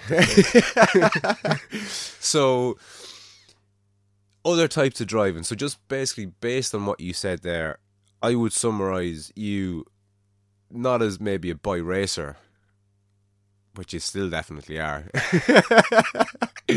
I think we can finish this up now, actually. You're practically just a twin cam enthusiast. Or am I underselling your other loves? I mean... Yeah, like, this is what I was, suppose, kind of before I come over here tonight, I was afraid that it'd sound like that. I love all other cars. Again, I'd like to bring it back to the point of, it's the purest thing applies for me all over. Okay, so what's second to the twin cam is probably the Escort, is it? No, well, not for me. I love them. It's hard to categorise them like that. Like, the twin cam is definitely number one. No question about it. I am obsessed with those cars. But I will love any car that's built with the purest mentality, with the original engine, that's built with heart, that's built with a job. I mean, if anybody wants to see somebody who can explain things properly, like what the point I'm trying to make properly, they should probably go on and look up Chris Harris on YouTube. Now, he's a car reviewer that reviews new cars. Is he on the new Top Gear? He's on the new Top Gear. Yeah, even I would know his name. So. Yeah, before Chris Harris was on Top Gear, he had a YouTube channel called Chris Harris on Cars. He still has it, does he? He still has it. He's 1 million odd subscribers, all the rest. Yeah, he was actually, I think he was on Joe Rogan's podcast before. And he is able to probably put in words what I've been trying to say for the last hour and a half. He can put that in words very easily. He's very good at that. He can describe the feeling that a car gives to you. He can describe the reasons why that, say, these new cars with the flappy paddle shifts, the thing that you just pull the lever and it goes up a gear. Like, Chris Harris will be the first to say to you that makes a car so much faster. But if you break driving down, what way did he put it? If you break driving down to the binary of what it is, of what makes it enjoyable, then he would rather have a manual gearbox, because that's another thing for him to be thinking about. Like, the changing of the gears is such a big aspect of enjoying driving something. Yeah. Matching the revs when you're going down a gear, that's another thing you have to do, and change gear, and it's another thing you have to think about. And he says, whereas you're driving a car with the flappy paddles, it's faster, you can concentrate more on steering, but are you having more fun? Yeah, like you see, I'm not a massive petrol head or a car Yeah. head. Like, I like my cars, but I do genuinely like driving. I couldn't imagine myself ever buying automatic gearbox. Yeah. I like the. I don't know. There's something. There's a primal thing There to is, it. yeah, Like, there's there a primal is. thing to it, and he explains it quite well. Because I mean, you're talking about a guy who has driven. The reason I love him so much is because he's got my mentality. Probably a little broader minded, but I'm pretty broad minded. It's probably not coming across, but I am fairly broad minded when it comes to cars. But I base, coming back to the thing about the Ferraris of not being able to afford it and it being out of reach. Chris Harris is this guy that is driving the latest, newest Ferrari. And he's in a position to confirm to me that going, yeah, the latest new Ferrari is absolutely unbelievable, but I've got a piece of shit Peugeot 205 at home and it's just as much fun to drive and it only cost me £5,000. And you're kind of going, all right, well, my thinking, my theory is somewhere on the money because there's a guy who's qualified to say that. Yes, of course. Do you know what I mean? Yeah. And he would explain, if you were to listen to him, he would get across the point that I'm trying to make an awful lot better because obviously it's his job to do that. But he is my car mentality. His way of looking at cars is my way of looking at cars. It's funny you say that about the kind of the feel and the rawness and the primalness of driving cars. Because am I right in saying that Formula One drivers, if you ask them what's their favourite type of driving, they'll often say go-karts? Yeah. Because again, you can't get Because more there's no bare bullshit. bones. Yeah. There's no bullshit. There's no, that guy has another 50 million more than I do. Like Yes. a Formula One driver at the end of the day, he wants to be better than you. And if he goes out in the best car on the track and he beats you, that's not him beating you. He knows he's in a much better car. And with Formula One's terrible. I have no interest in Formula One. Really? No interest The whatsoever. nerd in me loves Formula One. I love the trivia of it. I love that they don't put air in the tires; they put hydrogen because it's more fucking stable. Or, is it nitrogen? Yeah, whatever it is. And I love this idea that by right you should be crossing the finish line on the fumes of the fuel because the science behind it is brilliant, isn't it? yeah, It's I just love brilliant. that. I nerd out on that Yeah. all day. But again, watching it, fucking bow. There's no overtaking. And again, it's because of the science behind it. This is what happens when money is just let flow at. Like, because of the science behind it, because of the aerodynamics. So the aerodynamics, if you're not aware, I'm sure you are aware, is spoilers all around the car to push the car into the ground. I believe that hypothetically they could be driven upside down. Yeah.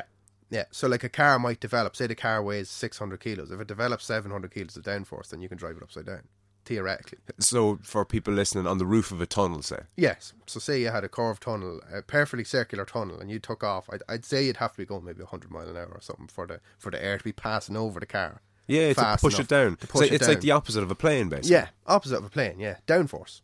Is Yeah, what they as call it. opposed to upforce. As opposed to upforce or lift. Yeah, of course.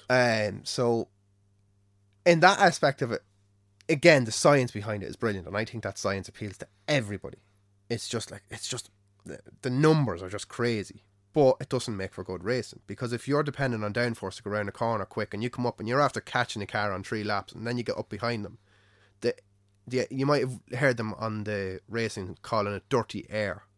So when you come behind another car, he's disrupting all the air because he's using all the air to downforce. So the air is kind of all over the place by the time it hits your car because you're so close behind him. Yes. So when the car gets up close to the car in front, it can rarely make the overtaking manoeuvre because it can't corner as quick anymore because it's not getting downforce. Okay, we'll go a bit deeper onto that now a bit, because in cycling there's drafting, is that what it's called? But that's a different thing. That happens in Formula 1 as well, but that's in a straight line. So you can imagine in a straight line, drafting is they're braking the air, so there's no air hitting the front of the car, so you can actually go faster. Yes. And remember that another thing worth noting is that if a Formula 1 car has a lot of downforce, that slows it down in a straight line. It's literally trying to catch the air to push it into the ground, which means it's less slippery. Like, yeah, it's not as downforce aerodynamic, is yeah. faster around the corner, slower on a straight. And that's why a Formula 1 car doesn't look aerodynamic. Yeah, it doesn't look Like like if- this slippery object. Yeah, that like just, it is to a certain degree, but they're directing air into the right places. But like, you've got mad angles and shit. There's no, like, That's the Formula 1 catch-up. cars aren't streamlined really. I mean, they obviously are to a degree, but to look at for the person who doesn't know what they're looking at, my car, a big A6, a big saloon, it looks more streamlined. It actually looks That's to more help with aerodynamic. like miles per gallon and to Of course, yeah, it's not to stick it to the road. look nice as well. But like if Formula One wanted to be more streamlined, if you had a track with a really, really, really long straight in it, it's not that you'd see less fins on those cars, but they'd be angled back so that they'd catch less air, which would allow the car to go faster in a straight line. Yeah, of course. Which comes back to your drafting thing. So if I'm driving behind you, there's no air hitting all the wings on my car, so I can go that little bit faster. Yes. To pull out past you. But if I'm in a corner, I don't have the air hitting the front of the car to push the tyres into the ground to grip more. Yeah, and another cool thing I've heard, and you'll be able to expand on this, is if you don't, in a Formula 1 car, say, I don't know if it's the same for other race cars or in rallying, but if you go around a corner at, let's say, 100 miles an hour, you'll fly around it. But if you go around the same corner at 80 miles an hour, you'll skid off because you're not going fast enough to create the downforce to keep you on the road. And it's a real weird, counterintuitive type thing. Difficulty about it. Like, that's why it's such a pity that it's not exciting to watch, because the level of driver skill required to drive one of those cars is amazing. Did you ever see the episode of Top Gear where Richard Hammond tried to drive the F1 car? I did. He couldn't start it. Well, yeah, that's one thing. That's fair enough. That's just him being shit. That's all that is. But, like, if you have to, the brakes, what you're after saying about the cornering is right. And that also goes for the brakes. If me or you went out in that car, and, like, even with, I don't have much experience of driving, but say I have a certain level of experience of driving a car around a racing track, I wouldn't even get the temperature into the brakes to get the brakes to work in the car. I've heard that about the tyres as well. If they're not hot enough, they're not sticky enough, and again, they won't grip enough. If you can imagine a window of performance with temperature 0 and 100, like, you have to get it to the temperature very, very quickly or the car won't work. The car just won't work. It'll just spin off the track. The downforce won't work, the tyres won't work, the brakes won't work. They're all designed to work at these crazy high temperatures because those cars have to do 50 laps flat out. So everything is designed to operate in that 300 degrees to 700 degrees temperature range. Yeah, if it's not boiling, it doesn't work. Yeah, because if you design it to work from cold, then it won't work when it's hot. There is no perfect material to do everything. So that's why they're so hard to drive, which makes them so amazing. But it just doesn't translate to exciting racing. And why is that? I mean, what is it that's not exciting about it? There's no overtaking. There's like... And when you say there's no overtaking, what do you mean there's no overtaking? Like, they're not able to... If I overtake you, it's because it's all strategy. It's like playing chess. Remember you said there a few minutes ago that they can work it out till you're running on the fumes when you're crossing the finish line. Yes. They know everything. They know 10 laps before Michael Schumacher passes out Lewis Hamilton that he's going to pass him between lap 12 and lap 14. And because of the way the strategies are done, if I pass you, you can nearly never have the car underneath you to fight back. You're at a different point in the race. You took your pit stop at a different time. Your tyres are 10 laps older than mine. You can't fight back. And they never let cars go wheel to wheel because it's a more intelligent way to race. It's a safer way to win the race, to strategize it. And to try and pass them while they're in the pits or something. I was just going to say it's a real strategy thing. It's almost like American football. It's not so much watching the guys on the pitch, it's what the coaches are doing. And they're the guys that's winning the race. Yeah, I mean, the driver can do certain things, but I would say, like, there's definitely different levels of driver in Formula 1 at the minute. But, like, you're talking about, if the skill level was 0 to 100, you're talking 98 to 100. That's the level of drivers. I firmly believe that you could take a driver out of the back of the grid and put him into the best car on the grid, and he's going to be first or second the next day out. Like, do you know what I mean? The talent is there. It's the car that's underneath him, and that's unfortunate. On the flip side, have you ever heard of MotoGP? I've heard of it. Couldn't tell you what it is. MotoGP is motorbike racing. Is the motorbike racing of Formula 1 proportions. So it's the top level of motorbike racing. That will anybody who watches that will be on their edge of the seat watching it. Is that the TT? No, that's the Isle of Man TT. That's a whole different level of lunacy. They are the bravest men on the face of the planet. That's a whole different game ball altogether. But like MotoGP will be on circuits. The Isle of Man is a road race. Okay. So MotoGP is on a circuit, and it probably shares a lot of the same circuits that Formula 1 races on. But it is at the same level. It is the peak of which are what? racing. Sorry, Silverstone is one. What are the big names? There's about 15. Silverstone they race on Silverstone. They race on, well, the Formula 1 races on Spa. MotoGP races on Motegi. They race on all the big tracks. They try not to share the same tracks because share the wealth. Like, why would the two of them race and another track won't be able to survive because it's not getting a big race, etc. Okay, yes. But there are some tracks that cross over. Silverstone is one of them. I don't know what other. The Circuit of Americas in Texas is another one that crosses over, but there isn't many that cross over. So on the MotoGP, again for the uninitiated, myself included, one thing that I do know about bikes is that they're way, way faster than Formula 1 cars. They're not. Are they not? They're way slower than Formula 1 cars. Sorry, Yeah. round the corners. Yeah, well, in a straight line, it'd be much of a muchness. I'd say taking off a bike might get a bit of a jump. I don't know. But I'd say in a I straight always line, thought much bikes of a were way much. faster, no? On Silverstone, I looked this up before just to see. I kind of had a feeling because of the downforce, because they can corner so much quicker. I think a Formula 1 car is about 40 seconds faster around Silverstone than a MotoGP bike. And put that into perspective, 40 seconds off, like, what's the lap? Oh, I Like, don't is a know. lap, 10 Well, minutes? you can or, imagine. Well, think of it this way: you cross it, you're standing at the start-finish line of the track, and a Formula 1 passes you. Now count to 40, I know what you mean, yeah, and one. it's a MotoGP two. bike passing you.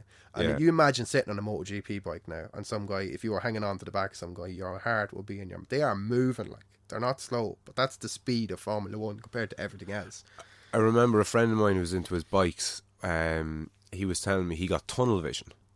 Are you familiar with that, or? It never happened to me. I know what it is, all right, but Yeah, but what he was saying was when he's in a straight line on his bike, he had some fucking Firebird, if that rings a bell. Fireblade. yeah. But he was saying basically that once you get to such a certain speed, and you're obviously looking dead straight ahead of you, you're on a dead straight level road. The horizon. This is the way he put it. Now I can't speak from experience at all, but the way he put it was, the horizon is just going past you. Constantly, to the point whereby it's like Back to the Future when the car got up to a certain speed and it's just all you can see is like a little window out the front of you. Well, I can imagine on a motorbike. Like, a motorbike is such accessible speed. I love motorbikes.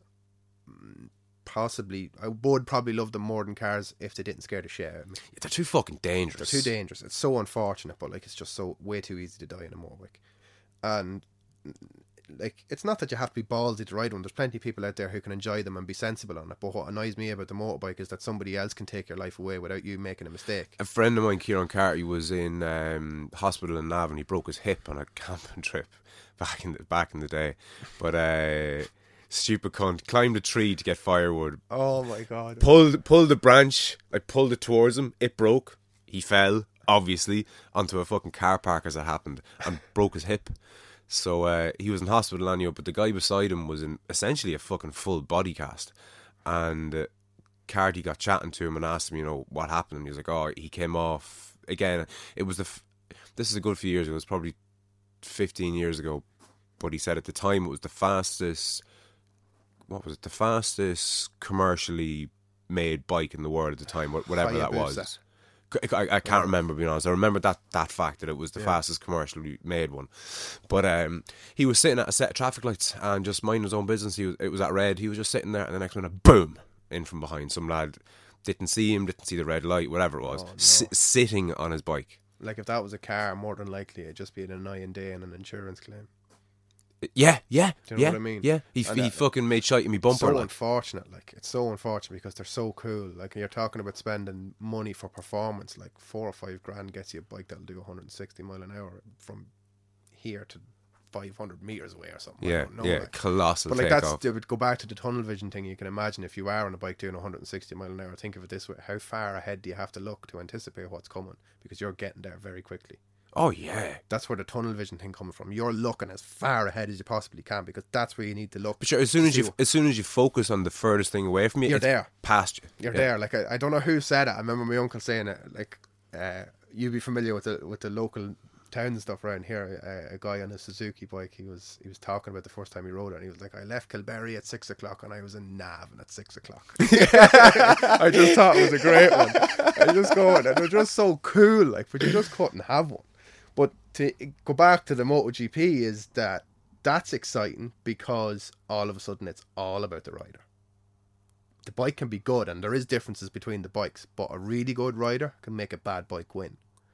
Much more so than Formula 1. Way much more so than Formula 1. Well, think of it. The rider is manoeuvring the bike every which way. Now, a good bike is a good bike. But like, at the minute, the world champion who was recently won the world championship again is a guy called Marc Marquez. He's a young Spanish guy. Like, for the first half of the season, his bike was just not competitive. But he was still pulling in results on it. And like if you watch the guy on a good bike, he's coming around and it's all smooth and he's managing it nicely. Like Marquez would be keeping up with him, but every time he come around the corner, you'd be going, oh, he's going to fall off. The thing would be shaking. He's on the and red. He is on the absolute limit, but he's able to get away with it.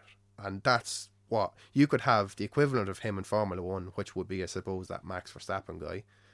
And he's not able to shine so much unless it rains or something like that he can. Yeah, his skill can come to the fore. Skill can come to the fore, and that's why I like MotoGP. And in MotoGP, you might get, in Formula One, you might get, if you get one overtake in a lap, it'll never be fought back on, or there might be in a race, say, on track overtakes, so not including when somebody pits and you pass them out. I don't know.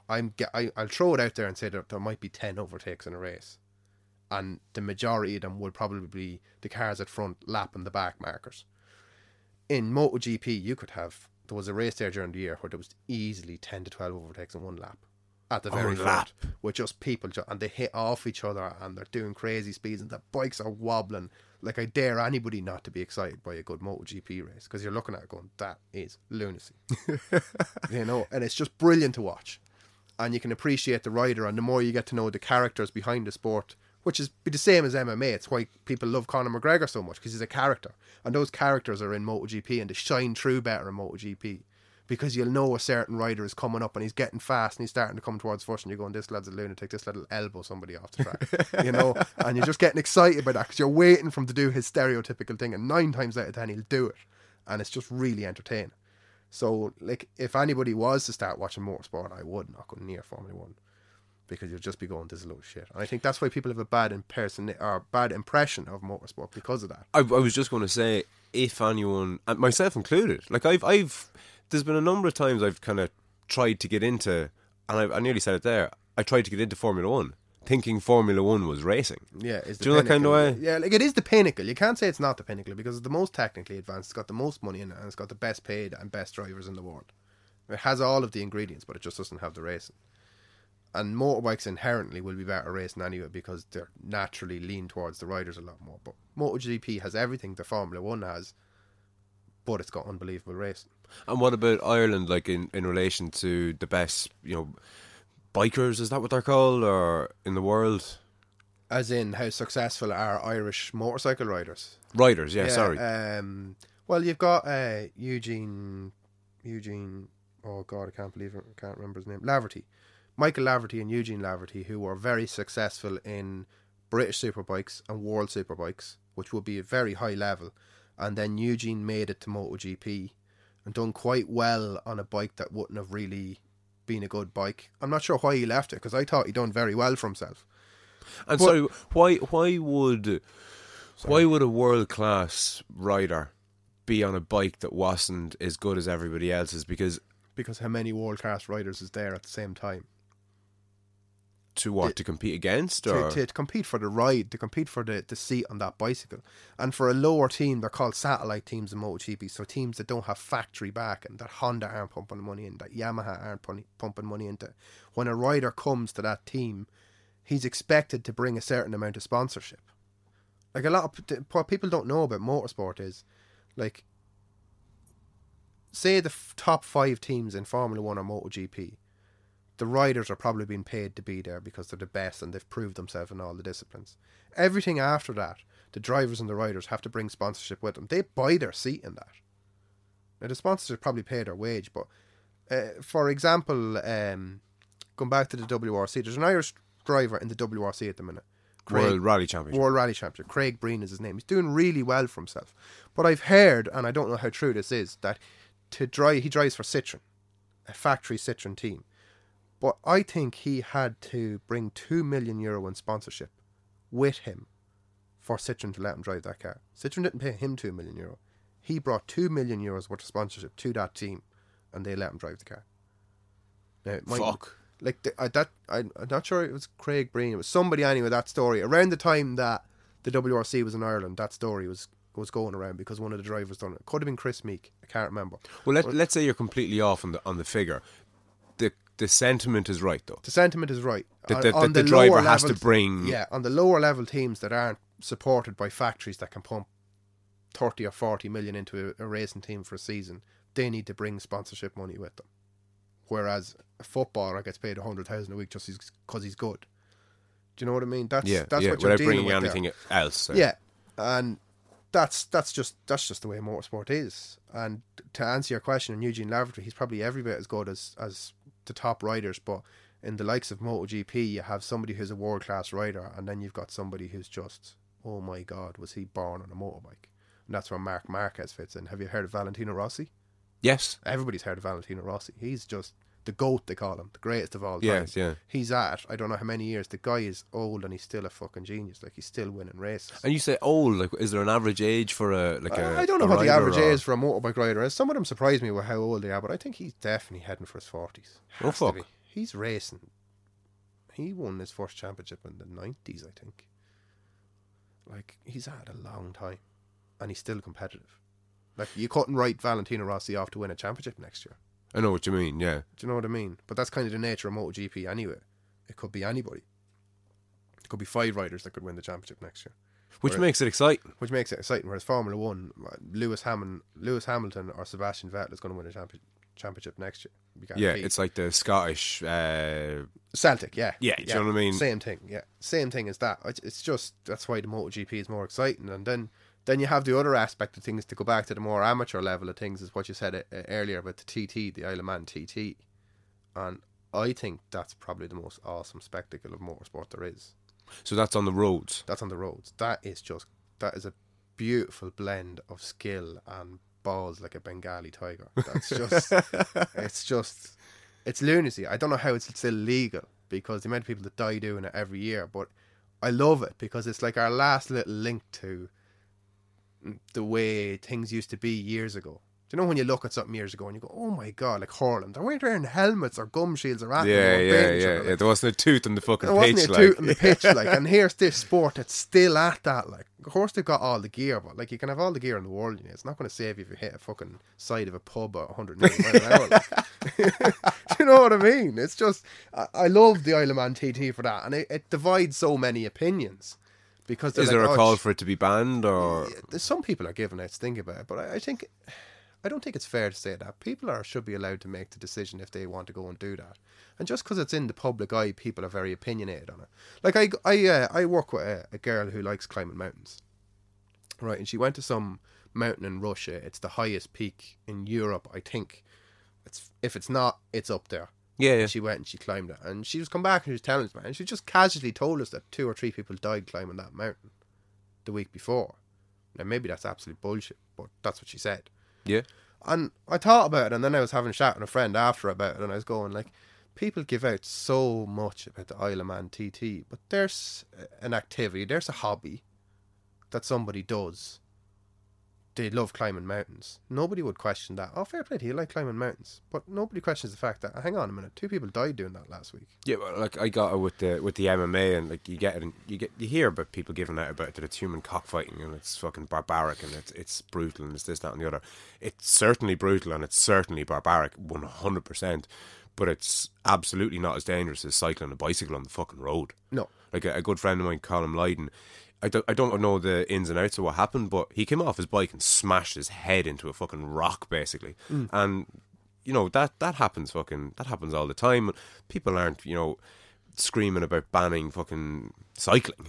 Yeah, but do you think that's an Irish thing, or do you think that's like that attitude, that kind of busybody worrying about what other people do and telling them they can't do it? Do you think that's an Irish thing, or do you think that goes outside of Ireland? To be honest with you, I don't know, and I can't answer that because I haven't travelled enough. I haven't spent enough time abroad. You need to spend a lot of time in a place to feel the type of person that's there. Yeah, this kind of topic came up with, I think it was Beef, Cormac O'Keefe, when he was on, and we were talking about begrudgery.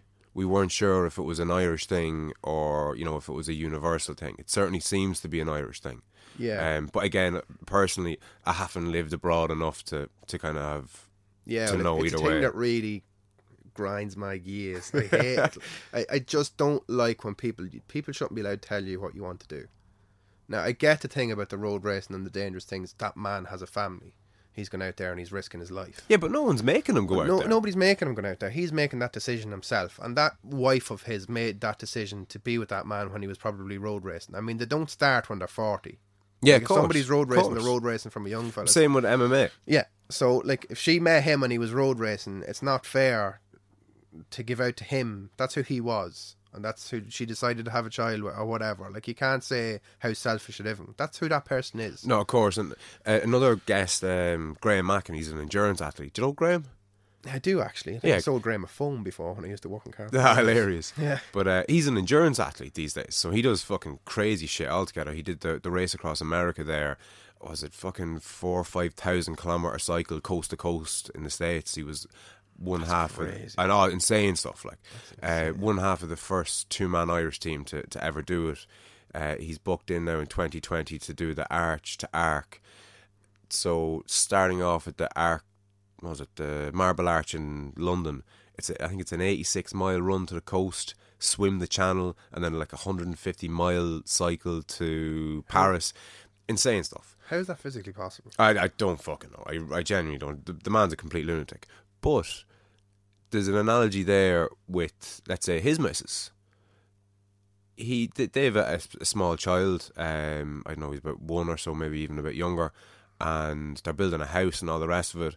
And he's going to continue doing all these mad endurance sport events, and you can't just go and rock up to these events and do them. Like I don't know what his training schedule is like, but he could be cycling 20 hours a week and running 10 hours a week and all the rest of it, and that's a massive strain, I'm sure, on their relationship and on their family and all the rest of it.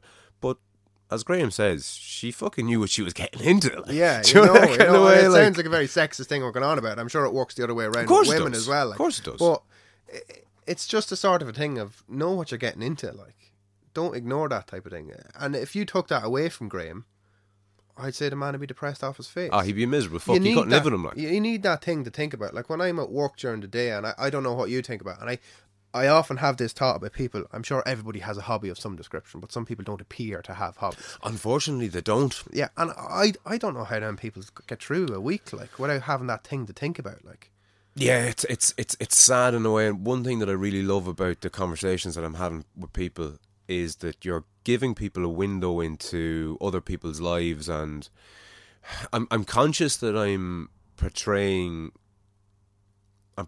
people. I'm portraying the likes of you as being normal, or the likes of Graham as being normal, or any of my guests as being normal. They are normal, but everyone can't be an endurance athlete, and everyone can't be obsessive about fucking cars.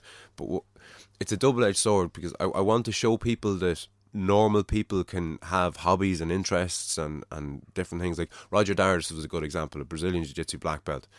And I've heard from people that have known him a couple of years who didn't know him, or who felt they knew him a lot better after listening to the hour conversation that I had with him. Do you know that kind of way? Because you got into what makes him tick. Yeah, well, we just had a conversation. Like, I mean, on what planet would myself and yourself sit down, you know, and have a conversation like this without there being loads of drugs involved for a start? I don't know what you're talking about, Fran. Yeah, but you know what I mean? Cards. But like, you know, you'd be in the pub or whatever it is. These conversations don't typically happen. No, not as focused as they are. Like, but they need to be that focused. Yeah, but like if I met you, say at Switch, which the car game, like we might touch on something and you have a brief conversation, and somebody else would say something. You never actually focus fully on this topic. Like, what are you into, and tell me everything about it. Which is what I think is great about this, and which is what I said to you earlier before we started this, before we come in here, was I think it's very interesting that somebody that you may have met, I'm not going to say that you wrote off, but somebody that you may have met and you go, oh, like Beef. You mentioned Beef there earlier. I was in Boyles in Slane one night. I don't know what, it was a going away party for somebody that was leaving work or something like that. And I've played soccer with Beef before. Right. Now, I'm not a soccer fan. I was playing it to stay fit. But sitting in the pub, and in walks Beef with a guitar, and I was like, oh, Beef plays the guitar. Then Beef started playing the guitar. I was like, oh my God, Beef's unbelievable. Yeah, he's class, isn't he? He's serious. I was like, I never put those two things together before, and I was like, that's exactly kind of, I suppose, what you're saying is you don't know what somebody is into. No, you really don't. And you could meet them 10 times in the pub or in the shop or wherever, and have long conversations with them and never get that out of them. But the conversation, it fucking, like, small talking particularly, it just fucking murders me. I have no time. Well, what's the crack? How are you? You all right? Shoot me in the face, Yeah, please. Yeah, I would be. I don't know if antisocial is the right word, but I've definitely reached a number of people that I want to know in my life. I'm not willing to go over that for somebody who's not very fucking interesting or special. Like, I have no time for the small talk thing anymore, and I think I can be a bit antisocial because of that. Yeah, I've been accused of that, I suppose, or at least I feel that's what other people kind of That's just who you think are. of me. Yeah, it is. It is. Like, I don't know, like, how many years do you have to be on the planet before you can say, I don't want to waste any more of my time talking about something I have no interest in, or this bullshit small talk. Like, a perfect example of it is, say, you have to fucking go to something with one of your missus's friends or something like that. Yeah. And it has happened to me, and I know the group of people, and I know that I share no interest with them whatsoever. I have no common ground. Like, you could argue that I have a lot of common ground with you, but you're interested in stuff, no matter what it may be, whether it's science or whatever the crap is, or something you read on the internet. I can have a conversation with you, no problem. But I'm talking about people that are just, I can find no common ground to talk to these people, and that just bores the hell out of me. Well, I hate pretending to be interested in something. Again, you've touched on one of the reasons why I've started this podcast or platform or whatever the fuck it is, because it's definitely going to be more than just a podcast. It's more like almost like a movement or a philosophy, or without sounding too fucking pretentious about it. But my reason, or one of my reasons, was for starting it was, I've this kind of, I don't know if you even call it a theory, more of a hypothesis that we as a species, so humans, have become increasingly domesticated. So we've essentially become bred to consume. So the type of person that you're describing there, that just practically nothing in between their ears, they're domesticated. Yeah. They're in a kind of a herd mentality. You know, they believe everything that's in the papers and on the radio, and I don't know. It's just it's so sad when I see people and their lives are consumed by the Premier League or the soaps, or pick your poison, and it's fucking. It's not. It's not fair to say it's not a fair thing to say it's ordinary. For me, the default thing to be into is what you're after saying, the Premier League, and I hope I don't offend anybody by saying that, because I'm sure there are people who are genuinely into it. Oh yeah, but I don't know, and it's kind of a weird thing to say. It is being into the Premier League. Does that just involve, and this is the wrong thing to say, but it's what I see a lot, if you're really, really into that, does that involve, is the main activity of exercising your love for that, going to the pub and watching a team play and drinking a pint? Is that the ultimate expression of your love for that? Like, is that what you do? Like a cyclist goes for a cycle? I just don't know. It seems to be a thing that, I have a real problem with Ireland's drinking culture. It drives me mental. I just think there's so many people who just have nothing, only drinking. We're going out every weekend, and I just feel like screaming and just going, get a fucking hobby. Just do something bar. There has to be another answer bar drinking. And I think that the mainstay hobbies in this country, are any of the big things, seem to be all revolved around drinking. Oh, christening, baptism, communion, but confirmation, your 18th, your 21st, your 30th. Everything. And it's just such a culture here. And I don't know, like, don't get me wrong, I love getting pissed and having a good night out, but not every weekend. Like once a month is definitely enough for me. Now, I'm not saying that you have to do it once a month. I'm not saying anything that you have to do anything. I'm just questioning it. Like, why does everything in this country have to revolve around drinking? I firmly believe that horse racing is so big in this country because it goes so well hand in hand with drinking. Now, I appreciate the people who have love for horses and who train them, and I think that's class. Fair play to them. They have their passion and their hobby and they love it. But like the Galway races, it's just a big piss up. Oh yeah, without a doubt, yeah. 100%. Do you know what I mean? And that generates money. There's no two ways about it. That's why it exists. That's why it's so big. I find myself questioning some of the things that go on in this country and how much they're revolved around drinking. I remember I could have. I hope I don't offend anybody saying that. I don't mean any offence by saying that. It's just an observation that seems to me I'm probably missing something. But well, put it this way, I can't for the life of me think of who I'm kind of quoting here, but I remember hearing it said that pick any village or town or city, or pick any kind of location in Ireland where there's, you know, more than a couple of houses kind of tethered together around the country. Pick any single one of them. There's thousands of them around the country. And go to any one of them on a Friday or a Saturday night at like 10 or 11 o'clock. And you will be more or less guaranteed that there's somebody who practically can't stand.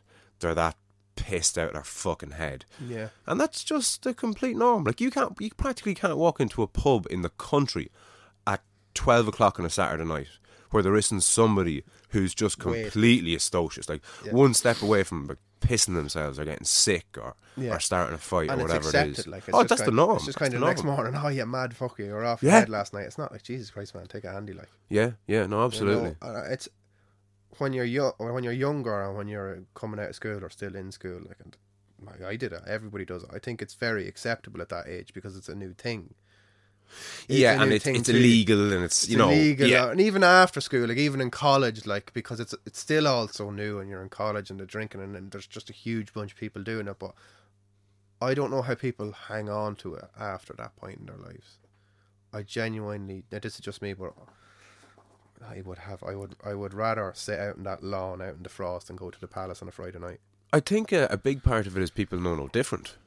Yeah, that's what I suppose that's the point I was trying to make earlier on. Is that a lack of hobby, or is it I suppose another point to make on this is, how does that still exist in today's day and age when you've got the internet showing you all the amazing things that you can do?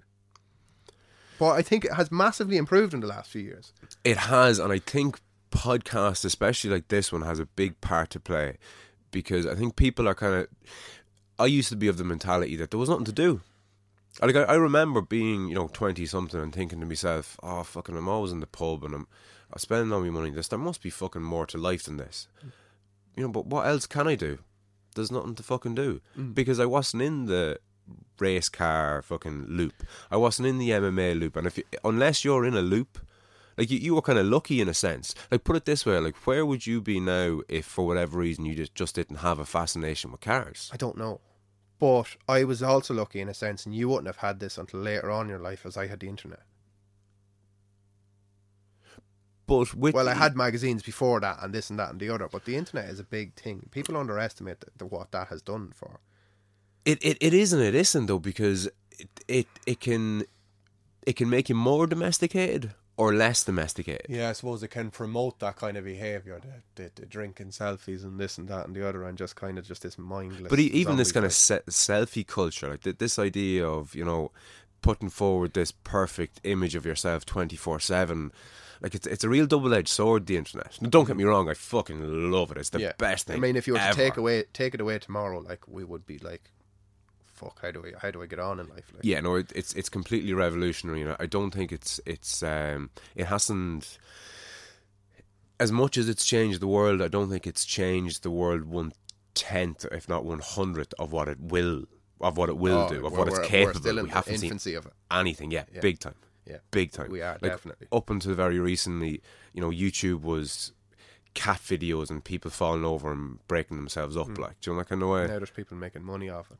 And the likes of that Chris Harris that I mentioned earlier, like, he made his living off YouTube videos for a long time, and look where it got him. Speaking of YouTube, you're proficient in YouTube. You're on it regularly, are you? Or yeah, I would watch YouTube rather than watch television. Brilliant. Who can you give to people who wouldn't be that fluent in it, who in racing, say, are cars, or who do you subscribe to? Who would you recommend people should subscribe to? Well, I suppose the only one on this side of the pond that's not really Japanese videos that there's no English speaking in is if you want to you're such a fucking weirdo. I'm such a nerd, like, and I can't speak a word of Japanese, which is the annoying thing. Like, how many hours of footage have I watched and not a word? Chris Harris, like I mentioned earlier, and he will kind of educate you on the racing end of things as well. He's got a very ordinary guy approach to it. I genuinely like him. He's funny as fuck. You'll be laughing at him, and he'll get the mentality across to you of every car has a purpose, every car has a job, and you're never in the right car for the right job. That's the thing of liking cars. You're never in a given situation. It's very rare that you're in the right car. You're always thinking, you know what, I'd love now one of them or one of these. And that's a real faraway hills. Yeah, kind of thing, and he will explain all that quite well. So to anybody that was trying to that would even try to make sense, I suppose, of the absolute scrap that I've talked for the last hour, Chris Harris would be a good start. And if you wanted to see what the whole Japanese culture thing is, there's called option video, and hot version videos. So if you type in hot version into YouTube, Hot version. it's not porn. Hot version into YouTube. That would basically, if you started early on in that would bring you from the beginning of that Japanese culture right up until today. And so would the video options. I've seen Senna. I thoroughly enjoyed Senna. What a movie. Have you other ones that you might put me and everyone else onto? Movie wise, there's not much. There's a documentary on the MotoGP. Basically, it's a very kind of in and around Valentino Rossi. It's typical. I think Ewan McGregor narrates it. Okay. About Valentino Rossi. It's about the MotoGP, but it follows Valentino Rossi through it. So if I was to Google Ewan McGregor MotoGP documentary, okay, you'll find it. You'd find that. Senna is a great one. Senna gives you a great aspect. He's such a dickhead, but I still love him. I come out of that movie thinking, what a dickhead, but what a legend as well. Like, he's so entitled. He kind of annoyed me, but anyway. Rush is a great movie. It's not really it is a documentary, but it's more kind of movies. Senna was a documentary. Rush is an acted out documentary. It's quite good. It's got what do you call your man that plays Thor? Oh fuck, I'd be useless. Sorry. Yeah, whatever his name is anyway. It's got fairly big actors in it. It's very, very good. It gives a great insight into Formula 1 in the 70s. And a fella called James Hunt, who was kind of like sex, drugs and F1. That's what he was. Right. He was an absolute legend. Well documented about him, like fucking 5 minutes before he gets into the F1 car, riding some young one and then getting into the car and winning the race. Like, he's just a cool person. Yeah. Like they'd be kind of the things. And then I suppose a good understanding, and maybe if you wanted to see the certainly the origins of what got me into the drifting thing, you can type in D1 Grand Prix, say 2003. If you type that in and just watch some of that, maybe it floats somebody's boat, maybe it won't, I don't know. But that's kind of the things. Certainly I've been through all of those videos on YouTube, because there's only so much content that they put out between those years that is of interest to me. But if you did want to take an interest in it, that's the way to go about it. YouTube has it all there. And it mightn't be your channel, but Killian's channel, to see specifically what you two lads are up to. Like, I'm sure there's people listening, you know. My channel, if you type in Team Techno, TEKNO AE86, you get a lot of mine and Killian's videos up. Team Techno AE86. 8086. That's the Japanese version of the twin cam. Yeah, that's the chassis code of it. So that's what everybody calls it. If you type that into YouTube, you see a lot of mine and Killian's videos of driving. And are you racing? Have you got like a race coming up, or no? Do you compete? Is it competitive? Never competed once. Never once have I competed. And is that something you regret or want to do? Or? No, I don't. I don't think there was ever. I came into it kind of. I was too young when the competition in Ireland was something that I would have liked to have done. It had kind of progressed too far before I got to the stage where I could go and do it. I mean, I could do it in the morning, but I'd be wasting my time. Do you know what I mean? I wouldn't have the money. I don't have my car is a very well spec'd car, but it's certainly not powerful enough to go and start competing and drifting nowadays. Yeah. But with drifting is a funny thing. Killian is in Australia at the moment, so drifting on your own, going out and driving the track on your own, is certainly entertaining, but it gets to a point where you're kind of thinking, like, drifting is very much about having at least two cars on track at the same time and driving and driving sideways as closely together as you can. And is that a scoring thing? Yeah, well, that's when you're competing. That's how it's scored against. How you compete is, say me and you are doing it.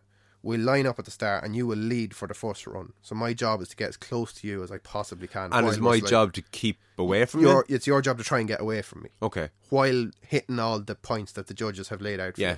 And then we swap, and then I'll chase you. What way do we start? Basically, you swap around. I know what you mean. You switch roles. Tit for tat. Like. Tit for tat. And then the judges will say, well, Frano was absolutely a millimetre away from your bumper on the run, and you were way behind him. Frano wins. He's through to the next round. Bring on the next car. And presumably there's penalties if you tip into me or vice versa. It depends.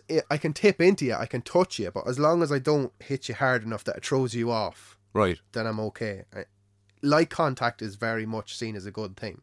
Okay, that's what you're striving for. Yeah, like if you can get close enough that your tyre is just rubbing off his door, then that's pretty impressive. Yeah, yeah. You know, which is why, like when I would have went to Anglesey, I've been to Anglesey 3 times. Every time I was there with say Killian and Paz, who would be of the same level driver as me, if not slightly better driver than me, but we're all of the same level.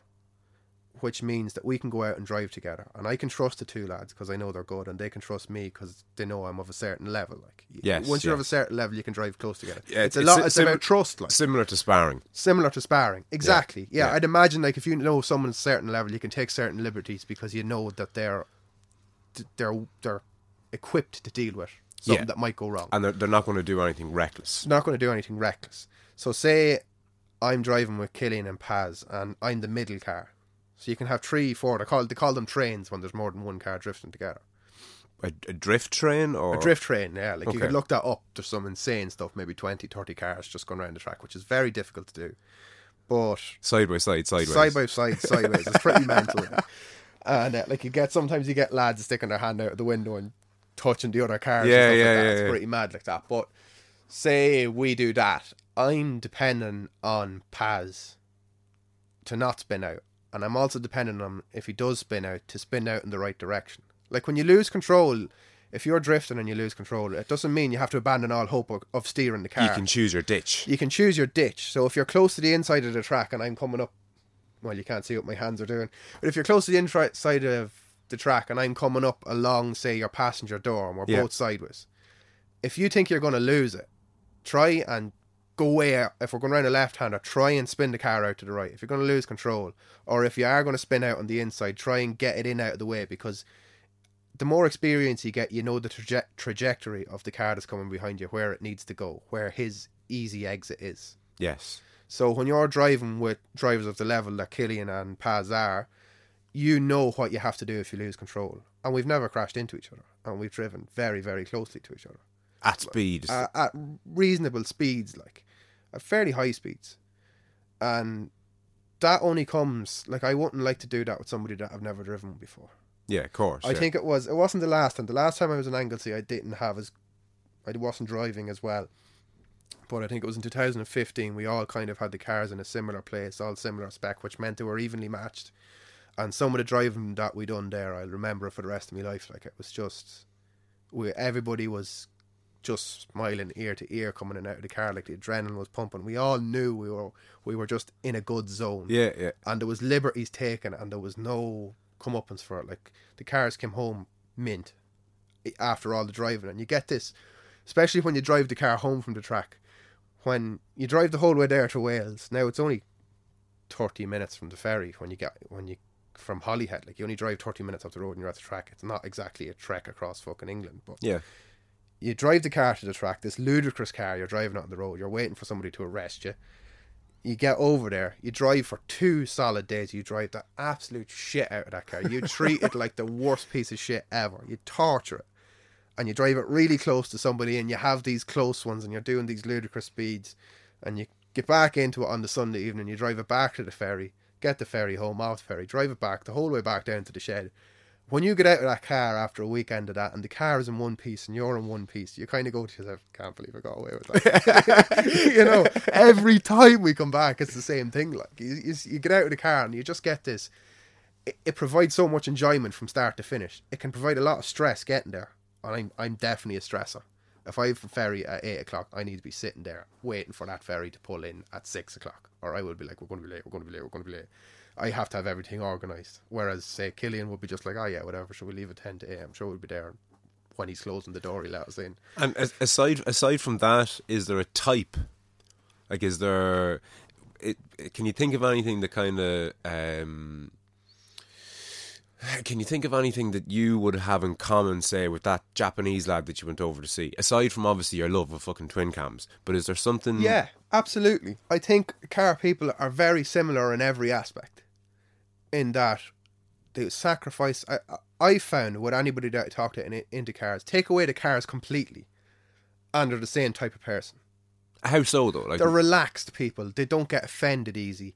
They're willing to slag each other, and they have fun about the same things. Like some people get a bit worked up about it, but it's a very common thing for people to slag you about crashing and stuff like that, or you're probably going to lamp that yuck or something funny before you go out, like seconds before you're putting the helmet on. Don't crash, and you're going, oh fuck you. Do you know what I mean? So that's kind of a very common thing. I haven't met very many people who don't share that sense of humour. there's a youthfulness in car enthusiasts as well, I think. Is there? There's the kind of, and again, I was taking the piss out of you calling you a boy racer there earlier on, but there is a boyish element, is there? Yeah, I think so. Yeah, I know what you're saying. It's a kind of it's a hard one to put your finger on that. Yeah.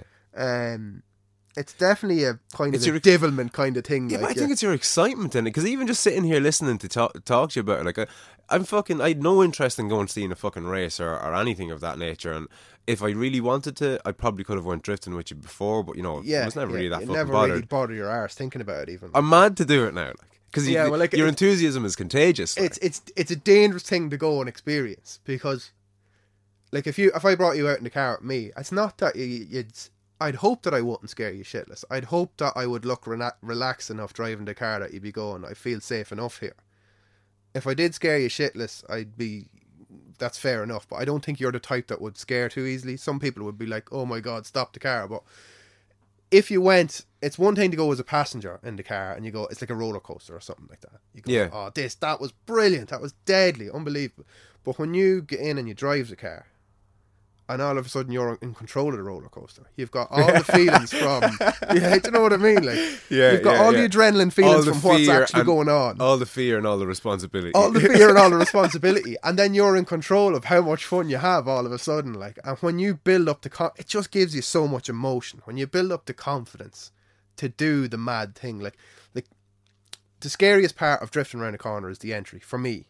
Because going into the corner. And it's the most thrilling part. Because again, to go back to earlier, the Corolla has very little horsepower, which means you cannot afford to lift off the throttle or do anything bar, commit to the corner as hard as it'll go. You're going into what would be a blind corner if there was a ditch, say, flat out, basically. Yeah, well, I wouldn't call it a blind corner. Some corners are blind, but like you can see the corner, you can see through the corner. But that's what I mean. Like it would be a blind corner if there was a ditch on it. Yeah, right. So say you're coming up, say the first corner in Mondello is a hairpin, right? Which, if you were driving around it fast, you could probably drive around it at, say, at the slowest point in the corner, you'd be doing 30 miles an hour. Yeah, I've been around Mondello. You've been around Mondello, so you know the first corner in Mondello, right? If you're drifting that, you're probably coming down the straight, and do you know where the bridge crosses the track? Oh, Can fuck, you remember no, that? I wouldn't anyway, know specifics. There's a bridge that crosses the track, right? And it's about 3/4 way down the straight. If you're racing into that corner, you're foot hard down, you're coming under the bridge, and then you're in a straight line and you're braking at the last possible second, and it's pretty fucking exciting. I've actually recently done some racing with the car, and it's awesome. But if you're drifting it properly, you come down that straight, and I'd say you're getting to about 80 miles an hour. Right. Is in my estimate what you're getting to. You're not letting off the throttle in a Corolla, and then you're just as hard as you can flicking the car at the corner, and all of a sudden your side was at 80 miles an hour. And do you drop, like, is the handbrake involved? If do you're you pull bad the at handbrake? If you're bad at it. Okay, so... that's not fair to say. If you're driving a car with a lot of power, you generally have more grip, so sometimes you need to use the handbrake. But in a Corolla, you should never pull a handbrake in a Corolla. If you're pulling the handbrake in a Corolla, you're doing it wrong. Okay, so you come into the corner fairly flat out, 80 odd kilometres an hour. Well, imagine driving on the motorway and getting the steering wheel and violently shaking it to the right and then to the left. Yes. As hard as you can. You know what's going to happen there. The car's going to go crazy. Do you go down a gear as you do that? You generally keep, like, an engine will have a power band, so whatever gear you need to be in that case of going down the main straight Mondello, I will go down to the next gear, because what happens next is once you break that traction and the car is sideways, that's when you need to be brave. Well, it takes a fair amount of bravery to do it, but it's not bravery, it's confidence in yourself. I would never go out on the track and just do that straight away, because I'll crash. I need to build up my confidence at slower speed for a couple of laps, and then when I know I have the feel of the car, I'll do it then. But once you break that traction, say at 80 miles an hour, especially coming into that corner Mondello, if you don't get back on the power, so you're sideways now, you're pointing towards the wall, your wheels are turned away from the wall, but if you don't press the accelerator and press it hard, the car's going to spin out and you're going to crash. Yeah. So that's kind of a thing when you're starting out that you have to get over in your head, that if the car is sideways at an angle and and the back of it is floating towards the wall, it's not the brake you press, it's the accelerator. You need to get away from that wall, or you need to get away from that object, and the way to do that is accelerator. So it's a balancing act. Yeah.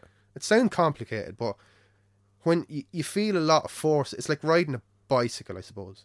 Your body is kind of like a gyroscope. It's able to feel a lot of forces. Yeah, of course it and is, once you get a feeling for what's going on, the car will, a good car will let you know what's going on, where the grip is, what's happening. And you'll feel it in the cheeks of your arse, as we just say, what you need to do next. Like, so you'll know that, oh, if I get back in the throttle now, it's going to spin, or I need to give it more throttle to keep it going, or I need more steering, or I need to... It's muscle memory. It's a feeling. You can't explain it. Like, what do you think of kind of modern cars with all the electrics and the you know, automation, and like I feel myself that even like the A6 that I have is a lovely car to drive, but the car does a lot of the work itself. You're never in. Yeah. I don't know. Do you know the point I'm kind of struggling to make? That there's a lot going on. Yeah, I have mixed feelings about it, because I do a long drive to work. Well, it's long by my standards. I drive an hour and 15 minutes to work every day, and in that aspect, my answer to that question is yes. Give me a fucking Tesla with no gears, that's fast and that does everything for me, so that I have to do as little as possible going on the way to work. But there's a big difference between driving for fun, or even just driving at the weekend and getting to work. When you're going to work, if you had a teleporter, you just get in and you go to work. Yes. You wouldn't drive a fucking car. So that's a car doing a job. So, and in a lot of circumstances, for some people, your Audi is a car to do a job, and to do it comfortably, and to do it quietly and nicely. And then you have people who buy them then because they're a nice car and they want to enjoy them. So for you, I would certainly say you don't want the car doing too much for you. But if you were dependent on going to work every day and you're driving it for an hour, like if you were sitting in Dublin traffic, have you ever been sitting in traffic in Dublin and just going, oh my God, if I have to press the fucking clutch in and select first gear one more time, I'm going to go crazy. Oh yeah, yeah. Do you know what I mean? For example, in Japan, I wouldn't have a manual car in Japan because the traffic is just fucking stupid. You go nuts with a manual car in Japan. Yeah. But I think driving for fun, the less electronic stuff, the better. And again, to elaborate on that, watch Chris Harris. He's got a wonderful way of looking at it, going, he is capable of not being narrow-minded and going, this is what the electronics is doing for the car. It's faster, I've got more confidence, I can go faster, it's just saved me from crossing the ditch there. Yes. But do I want that? That's just taking away the excitement of me having to go, oh, and saving it. Like, I'm going down the road. Like, and I think, see, what sells with new cars is speed. And have you ever heard of the Nürburgring? Probably watching top here, yeah? Lap time on the Nürburgring, that just sells a car. So, have you been around it? No. A mate of mine went to it this year. How the fuck have you not been around the Nürburgring? It's actually less of a pilgrimage in Japan, but my car is not suitable for it. Why is your car not suitable for it? Because... For the long journey, or...? It's the long journey, and even the track... Well, I suppose it'd be nice in the track, but I don't know. I'd want something... I would sooner go to the Nürburgring in your Audi than my Corolla. Yes, yes. Do you know what I mean? But... When are we going? I don't know. Should we go next week? Sure, why not? It's a scary thing, the Nürburgring. The Nürburgring is... It's a big risk. Can you lay that out? I know exactly what it is, but for people who mightn't... The Nürburgring is basically a toll road in Germany. It is a racetrack, but it's not a racetrack.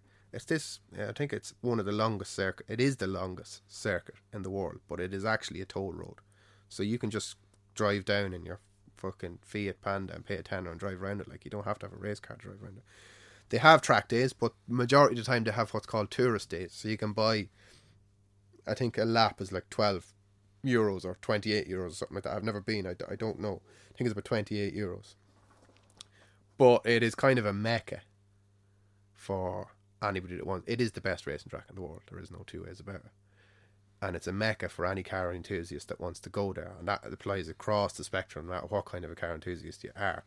But what you don't hear about the Nürburgring... Well, actually, if you type in Nürburgring crashes into YouTube, you'll know all about it. It's absolutely awesome. I could go on and on and on about how amazing the Nürburgring is, but it comes with massive risk and massive cost if you get it wrong. Like, if you crash in a Nürburgring, I think it's something like €1,000 for every metre of barrier that you damage. And if you spill oil on it and somebody comes down in their Porsche and crashes, you're liable for what happens if they can prove that you spilt the oil out of it, and that can run into a lot of money very quickly. So there's massive risk involved with it. It's one of those things where you kind of just have to go, yeah, I'm just doing it, and just go for it and hope that you get away with it. Yeah. I'd absolutely love to do it, but I'm too much of an idiot, and I would want the perfect car for it, and I wouldn't be happy going doing it unless I did have the perfect car for it. I know what you mean. Which is stupid, because if I got rid of that stupid attitude, I'd have been there by now. And like my mate, Mark Elliott, he bought a Mazda RX-7 a couple of years ago, which is a fairly, I don't know if prolific is the right word, but it's a fairly substantial piece of Japanese car history. It's a very unusual car. It's got a very unusual rotary engine that no other car has. Certainly in modern production cars, they don't have them. And he bought that car and enjoyed it, and then the engine went in it and he rebuilt it, and as kind of a treat to himself when he built it himself, and as a treat to himself when he got it back together, he works shift work, so he had a week off. So like the Thursday before the week off, he decided, fuck it, I'm going to the Nürburgring, which was heroic to say the least, because anybody else would be prepping for so long to do it. Like, so he just decided, I'm just going. He just got into his car and he drove over, and like he kind of proved, we all knew, but it takes somebody to do it, to just go, yeah, it's not that big a deal. Yeah, of just course. go. But as he said himself, like, he went down in his own car the first time and drove around it and thoroughly enjoyed it. And then as his own car, the tyres started to wear and stuff like that, and he was going, I don't want to break it now. I'm after getting a lot of laps over the last 2 days. I don't want to break it. So you can rent a car there. Right. It's expensive. Like, I think it's like 400 quid for 2 laps or something like that. Yeah, but put it this way, I spent 600 quid to spend fucking half the day in Mondello. Like. Yeah. Which compared to that, Mondello is just poo, like, compared to Nürburgring. So he spent 400 quid, but he had already been around the track maybe 5 or 6 times at this stage. So then he goes into the briefing they give you before they rent the car, and he said by the time he came out of the briefing, he was going, do I actually want to go out of this track? Didn't really push you off it. What they showed you, and they told you the cost of doing this, and I think it's something like the excess and the insurance. I can't remember if it was 7 or 17,000. He said the excess and the insurance. As he was saying to himself, he'd actually be better off just buying the car, driving around, and then selling it afterwards. You know, like if you got it wrong, the consequences of getting it wrong were just massive, and they had videos there of people getting it wrong. And is there anything to be said for, like, I drive over, do it in my own car, but I wouldn't go fucking flat to the mat. You wouldn't I do just that. like to you wouldn't have the balls to do it. You actually wouldn't, and neither would I. Like, and I think what people mistake with it, and again, I have no experience, so I'm talking absolute shit. But I'm talking from Mark's point of view. I think what the mistake people make with the Nürburgring is they think it's a racetrack. It's a racetrack for a professional race driver or somebody who has done 100+ laps of it. Yeah. But if you go over there as say you went over, you need to treat that as a road. And you need to be very aware. It's a road with lunatics on it. Yeah. Do you know what I mean? Like, actually, Mark's cousin, the first person of our group to go was my cousin Owen and my cousin John. And they went, I don't know, 3 or 4 years ago. And he explained what it was like the first time we went out on track. And he says, the slower you're going around the track, like the first time you go out, you're going really cautious. And the slower you're going, the more dangerous it is. Because there's more stuff appearing from behind you all the time. So you're having to look in your mirror the whole time. You're trying to concentrate on what's in front of you and getting to know the track and all that. But if you're going too slow, then more cars are catching up to you. And like, you could be doing 70 or 80 mile an hour down a straight or maybe around a slight corner. And there's some guy who's done 300+ laps in a €300,000 Porsche. And he's probably doing 140 mile an hour going past you. And you need to get the fuck out of his way. You're going to cause a big accident. Yeah. So his point of view was, you need to be cautious, but not too cautious. You need to get to grips with it fairly quickly. So that's where it gets fucking dangerous. Do you know what I mean? Like, your idea is a lovely idea, and I thought that I would like to do that too. Is I'd love to go over in a nice, comfortable car and say, I don't know, go over and see Europe. Maybe go to beaches in Normandy and stuff like that, and do a little tour around Europe, and then go. We'll just do a lap of the Nürburgring in the ordinary car to say that we've done a lap of it. Well, I'd say it'd be fucking scary doing it in the ordinary car too, because you just don't know what's going to happen. And I wonder, again, a quick Google will probably sort this, but I wonder, is there a time when the lunatics and the Porsches doing fucking 200 miles an hour kind of aren't allowed? No. It's always... If it's a tourist day, it's open, and you can go out. Like, there's actually funny videos on YouTube of unusual cars out on tourist days, isn't it? Like, lads going out in jeeps and buses and stuff like that. This is why I'm saying it's a toll road. You can go out on a motorbike if you want. Of course. You can go out on anything you want. You know, I don't know if they even check to see if the vehicle you're bringing out is road legal. Now, they do have closed days where it's a track day. And that's, I'd imagine, where you'd see some real cars at. Yeah, of And course. some people really. But I'd nearly go to a track day and not, partake in it, but just to see the breed of cars that are there and like the if speed you're going to do around. that, and we were actually talking amongst ourselves about this. There's a. Have you ever heard of Le Mans? Like the Le Mans 24-hour or Le Mans. Heard of it? Is that like a gumball thing? Is that, no, that's similar? an actual motorsport. It's a 24-hour race with endurance racing cars. Yes, endurance racing. Yes, They do. It's not just Le Mans. That's a circuit. Well, it's actually a town, I think, that has a circuit around it, a road circuit. But Nuremberg is the same, isn't it? Or the Nürburgring. It's a town. Nürburgring has. Yeah, it is. I don't know what the name of the Nordschleife, I think, could be the name of the town. I'm not sure. Like there's the 24-hour Nürburgring. There's the 24 hours of Spa in Belgium. Like it's not just Le Mans. There's an endurance racing series.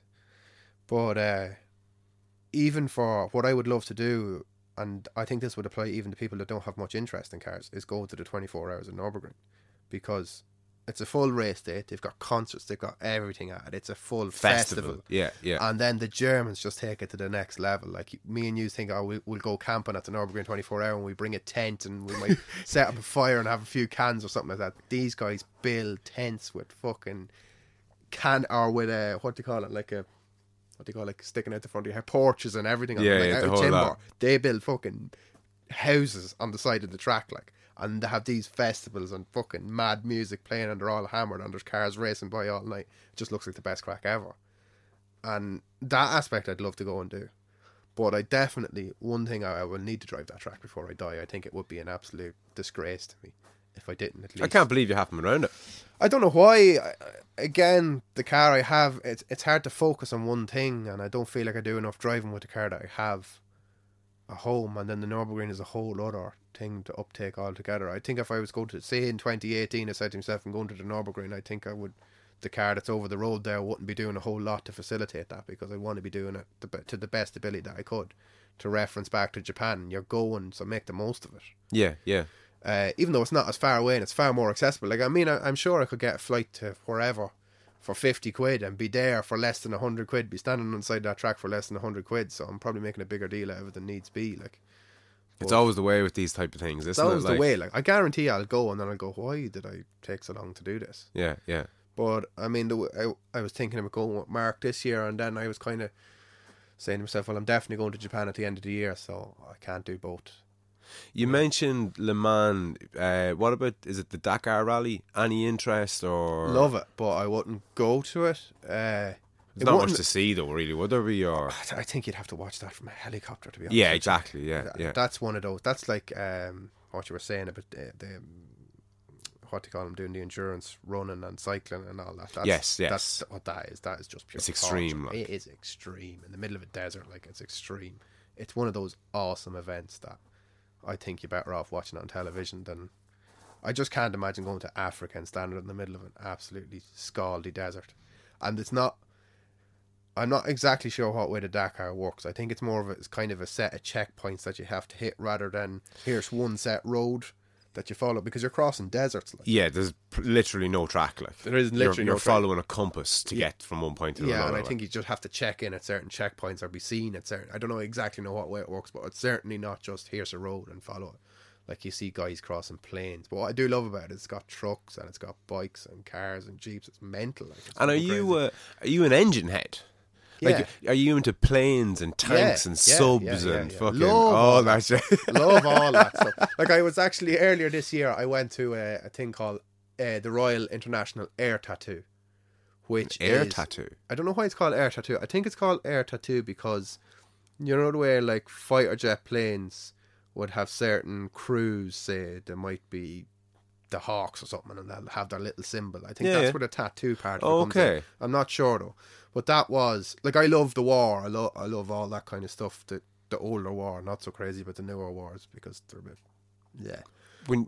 but like World War One, World War Two, I love that history. I think there's an endless amount of interest to be had from that. But this Air Tattoo had really appealed to me because it appealed to the absolute awesome spectacle of seeing a jet fighter, a modern day jet fighter. So this is an air show you're talking about? It's an air show. Sorry, I didn't explain myself correctly there. That's what it's called. It's an air show in England with everything from the last of the flying Spitfires and Messerschmitts to modern day jet fighters that are going out and killing people out in Africa or out in Pakistan or somewhere like that, like Yeah, wherever.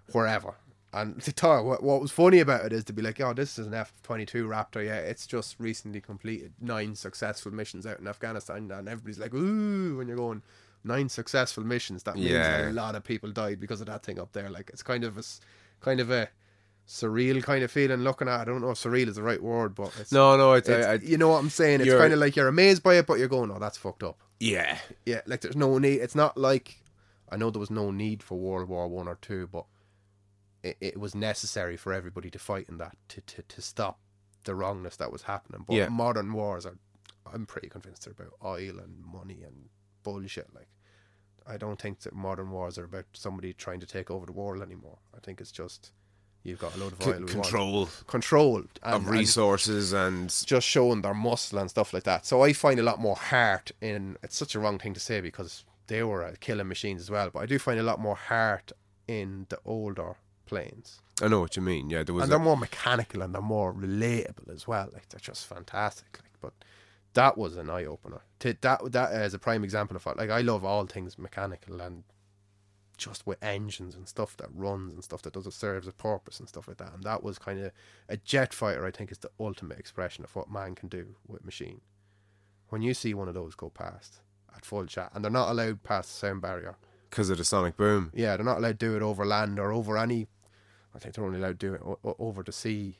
And it'll break glass, will it? A sonic boom from a jet fighter? I'd say so. I don't really know. I've watched videos of them doing it before. Definitely Google 2 things if you want to be entertained: is jet fighter sonic booms and jet fighter low flying passes. It's just insane. A low flying pass to give you a bit of perspective of how fast they actually are. Like, like the jets were flying over the runway. I couldn't really put a figure on. Like, definitely if there was, they would have hit the spire in Dublin, say. They were flying low enough, say, to hit the spire in Dublin. They were flying past the runway, and it was just mind blowing how fast they were going, and they weren't breaking the sound barrier. Like, on one hand, at that show, you were looking at the Spitfires and how graceful they were, and the noise of them, and like they had 2 Lancaster bombers, 2 Spitfires, a Messerschmitt, and something else. They're all kind of, there's not many of them left flying, like. Yeah, World War II era planes, and they're flying by and you're looking at them and they're doing a couple of passes, but even to just close your eyes and listen to them and go, imagine hearing that sound back in the day, like that just would have been constantly droning around the place, that noise back in London in the day, or during the Blitz, during the Blitz and all that noise, in the middle of the fucking night, like. It'd either strike fear into you or it'd make you feel safe because you knew they were up there. I don't know, but it was just a real eerie feeling to listen to that, because there was, of those engines, there's 4 on the bomber, so that's 8 engines, and another probably 12 of those famous Rolls-Royce Merlin engines. And they wouldn't have been jet engines, would they? No, they were. So they're more mechanical. Big V12 engines. They were huge V12 engines, mechanical as you can get, with a propeller bolted onto the end of it and fucking shoehorned into a plane. They were awesome. They were fucking awesome. Coolest machines going, as far as I'm concerned. But it was weird watching them fly overhead. To be in England at an old RAF airbase. Yeah, even just seeing the RAF symbol. A symbol on the side of them, and then they had the Messerschmitt flying around it as well, and I was going, oh, they should so simulate a dogfight or something. That'd be cool. They didn't do that anyway, probably out of respect, I'd imagine. But you had that, and then you had like jet fighters are just amazing, like what they're able to do. And the only thing that's limiting a jet fighter really nowadays is the human body, like they can corner faster and everything. It's stopping us from knocking out. That's the problem. Like the G's they're experiencing. Like, what speeds are they up to? Because they're up on Mach 3, 4, are they? I don't know if they're on Mach 4. Like, are they Mach 3? Gillette razors, like. No, Mach isn't that what Mach jet 1, fighters? Mach 1 is the sound barrier. Is the sound barrier. And Mach 2 is twice the sound barrier. And I think the sound barrier in miles per hour is around 760 miles an hour. I think it varies depending on altitude. Knots you should really measure it in, I think. Knots is a more accurate way of measuring it. Right. But for us common folk, I think it's around 760 miles an hour. And when you cross that down, you break the sound barrier. But I don't think, like when you hit Mach 2, I don't think anything different happens. You've already broken the sound barrier. I know what you mean. Yeah, aside from you just going twice as fast. Fucking fast. Don't be expecting any more. Like, I don't know how fast. Like, different planes will have different jobs. So I think, like, you don't really have spy planes anymore because you have drones, but there used to be a spy plane called SR-71.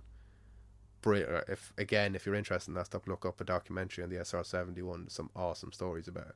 But I think that flew from, I think it was Los Angeles to Paris in 2 hours. That had to have been Mach 3. I think that thing's able to do. I So don't know that's that. fucking West Coast America West to Coast Paris America. in 2 hours. Something crazy. 2.5 hours. Like the details, I'm not sure Yeah, on the yeah, details, yeah. but they're mind blowing. Like what it was able to do. But there is no need for planes like that anymore because they can fly drones now. And if they get shot down, boo hoo.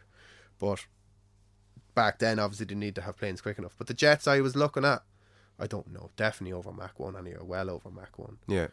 But like they obviously weren't doing that at the show, and it was still like you could see it coming, and then, and it was just like there was no point where you're looking straight ahead and looking at the plane. It was, You never really saw it. yeah, it was almost as fast as your neck could turn, and the noise, the fucking noise, man. And You feel it in your there's chest, one for like. you. It wouldn't have been doing like the supersonic speeds, but when it did it pass you, and then the noise caught up with Is it. it the Doppler effect you call that? I think it is the Doppler effect. Yeah, I think you're right. Claim Yeah, that one, the Doppler effect. yeah. Yeah. So you go, and next thing, like I don't know what plane it was. I was taking a piss in a plastic portaloo at one stage. I couldn't hold it in any longer. I ended up going for a piss, and there was, I think it was some sort of Russian fucking, I think it was a flanker. It was called. Definitely my favourite plane that was there because it was so fucking noisy. But I was taking a piss in the portaloo and this thing was flying around and I was scared out of my wits. The whole thing was vibrating. Like at the same time I was going, I couldn't wait to get out and see it. But it was like nearly a better experience. It was like going, imagine actually being some fella fighting in the war and that thing flying overhead and you're going, that thing's coming for me. Like it's like the worst thunder you've ever experienced, and then multiply that by 2. It is just insane the noise those things make. And that would excite anybody. But the technology behind them is crazy. They had an Apache helicopter there as well. And they done a display with the Apache helicopter. And the technology that's behind that thing is a bit scary. I think from from a kilometre away, and this is not the pilot in it now, this is the helicopter itself. I think from a kilometre away, it can identify threats in the area, tanks, fucking people, what look like military, whatever, through whatever, radar, sonar, thermal, I don't know what. I know what you mean, or an amalgamation. This is of from a 20 different kilometre things. away now. This is before you get near all these people you're going to kill. It'll identify all the threats, and probably through the use of a drone maybe as well, I don't know. And it'll simulate a battle plan for the pilot, and it'll go, this is what you need to take out first. It's the most risky to you.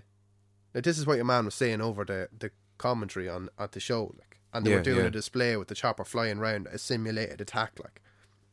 And it was just like, that thing had just killed a battalion of 100 people in 5 minutes, like. Yeah. It was just Scary, insane. right? It's scary just to kill it. And like, when you see them pictures of them, you go, it's probably a neat little thing, like. It's fucking massive. Really? It's absolutely huge. It's huge, like. You're going, how does that thing take off, like? Yeah.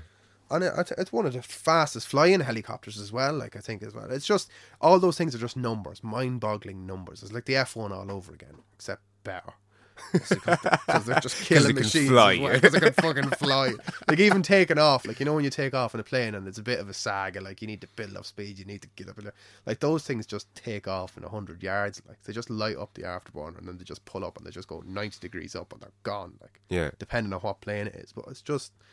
Yeah, we're after going way with that when you're after asking, do I like engines? Yes, I like engines and shit. Yeah. I think that applies to most car people. I mean, we went over, myself and Mark, the guy that went to the Nürburgring, went over to see that, and we went over to meet a guy who lives over there. Rob May is his name. He races a Corolla. And we met him the first time we went to Anglesey. Such a nice guy. He's an absolute dickhead, but he's a nice guy. They should come back to your kind of boyish behaviour from people that are into cars. Like, I never met the guy before, and the first words out of his mouth was just pure abuse towards me. Yeah. And my reaction was, I like this guy. Yeah. You know what I mean? Yeah. Like, there was no falseness or, oh my god, your car's cool. Just like, you were fucking shit out there. And I was like, oh, thanks, Rob. You know, and he just fits in so well. And we ended up going back over to him. And it's a prime example of people who are into cars, whatever, will tend to be the same kind of people. Well, what I think, what I think that is that boyish nature is because you love it so much. I think car heads, they love it so much. They're enthusiastic so much. They're like kids, because that's what makes kids kids. It's their enthusiasm for everything. Except when you get older, you lose that, and it takes something very special or something you know when you get older what it takes to do it for you. And if it's not right, it doesn't do it for you, like that kind of thing. Yeah. I definitely agree with that one. Like, it just makes you feel like when you're a kid, you don't think about anything over only what's the next bit of fun you can have. Of course. When you're an adult, you're just thinking of all the shit stuff, and then when you do have that bit of fun, like we said earlier on, where you forget about everything and you're just doing that one thing, that's such a release for you. It's such a... It's funny that you said that, because you practically opened with that. And it's funny because Roger Dardis, the Brazilian jiu-jitsu black belt, Simon Andriechetti, the downhill mountain bike rider, and I think even Graham Mackin might have said it, because he'd be hitting serious speeds going down the side of a mountain on his road bike. Yeah. And I have it with either fighting or even sparring. When you're in that kind of zone and the muscle memory is kicking in, and you know your focus, it's meditative. Yeah. And you aren't thinking about, you know, what ourselves going to say to you when you get home, or the bill, or the work the next day. Like when you're going sideways around the corner and you're trying to fucking tap the fucking window of the car beside you, like it's like an endorphin or something, isn't it? Like, you just... And I don't know about you, do you analyse, say you're after a fight, would you analyse that fight in your head for a week or two after it happens? Like, would you still haven't got over my last loss. Yeah, so you're Years thinking ago, about it all the time. Whether it's a positive or negative thing, you're thinking about it. And even if it is a negative thing, your brain is working on that instead of working on reasons why you might not be happy, or why something is annoying you, or the next bill, or the next bullshit that's happening. Yeah, it's a distraction in a way. And you need that. Yeah, big time. You absolutely need that. Like, and some people have their things. Some people like watching films, and that's their way of getting away from reality, and that's fine. But for me, it's that, like, if I have a good day out, I mean, geez, I'm still living off the last time I went to Anglesey, and it's over a year ago. Like, like I was out 2 weeks ago there. I went down to Mondello and raced the car around the track instead of drifted it, and I'm living off that. It keeps me going. It keeps me focused. You start to, like, even if I had the videos of it, and watching over the videos when you get home and analysing what you're doing, and you're looking at going, oh, you idiot, what were you doing there? Because, you know, when you're in the moment, like, you have to be, again, it comes down to the muscle memory. It's up to your muscle memory to make the corrections and do the things right. Your brain is concentrating on staying alive, or whatever it is. It's not outside. Like, when you're looking at a video, you're outside your mind at that moment of time. You're looking into it and you're going, what were you thinking? But at that time, you're not worried about that. You're just going, this is what I'm doing.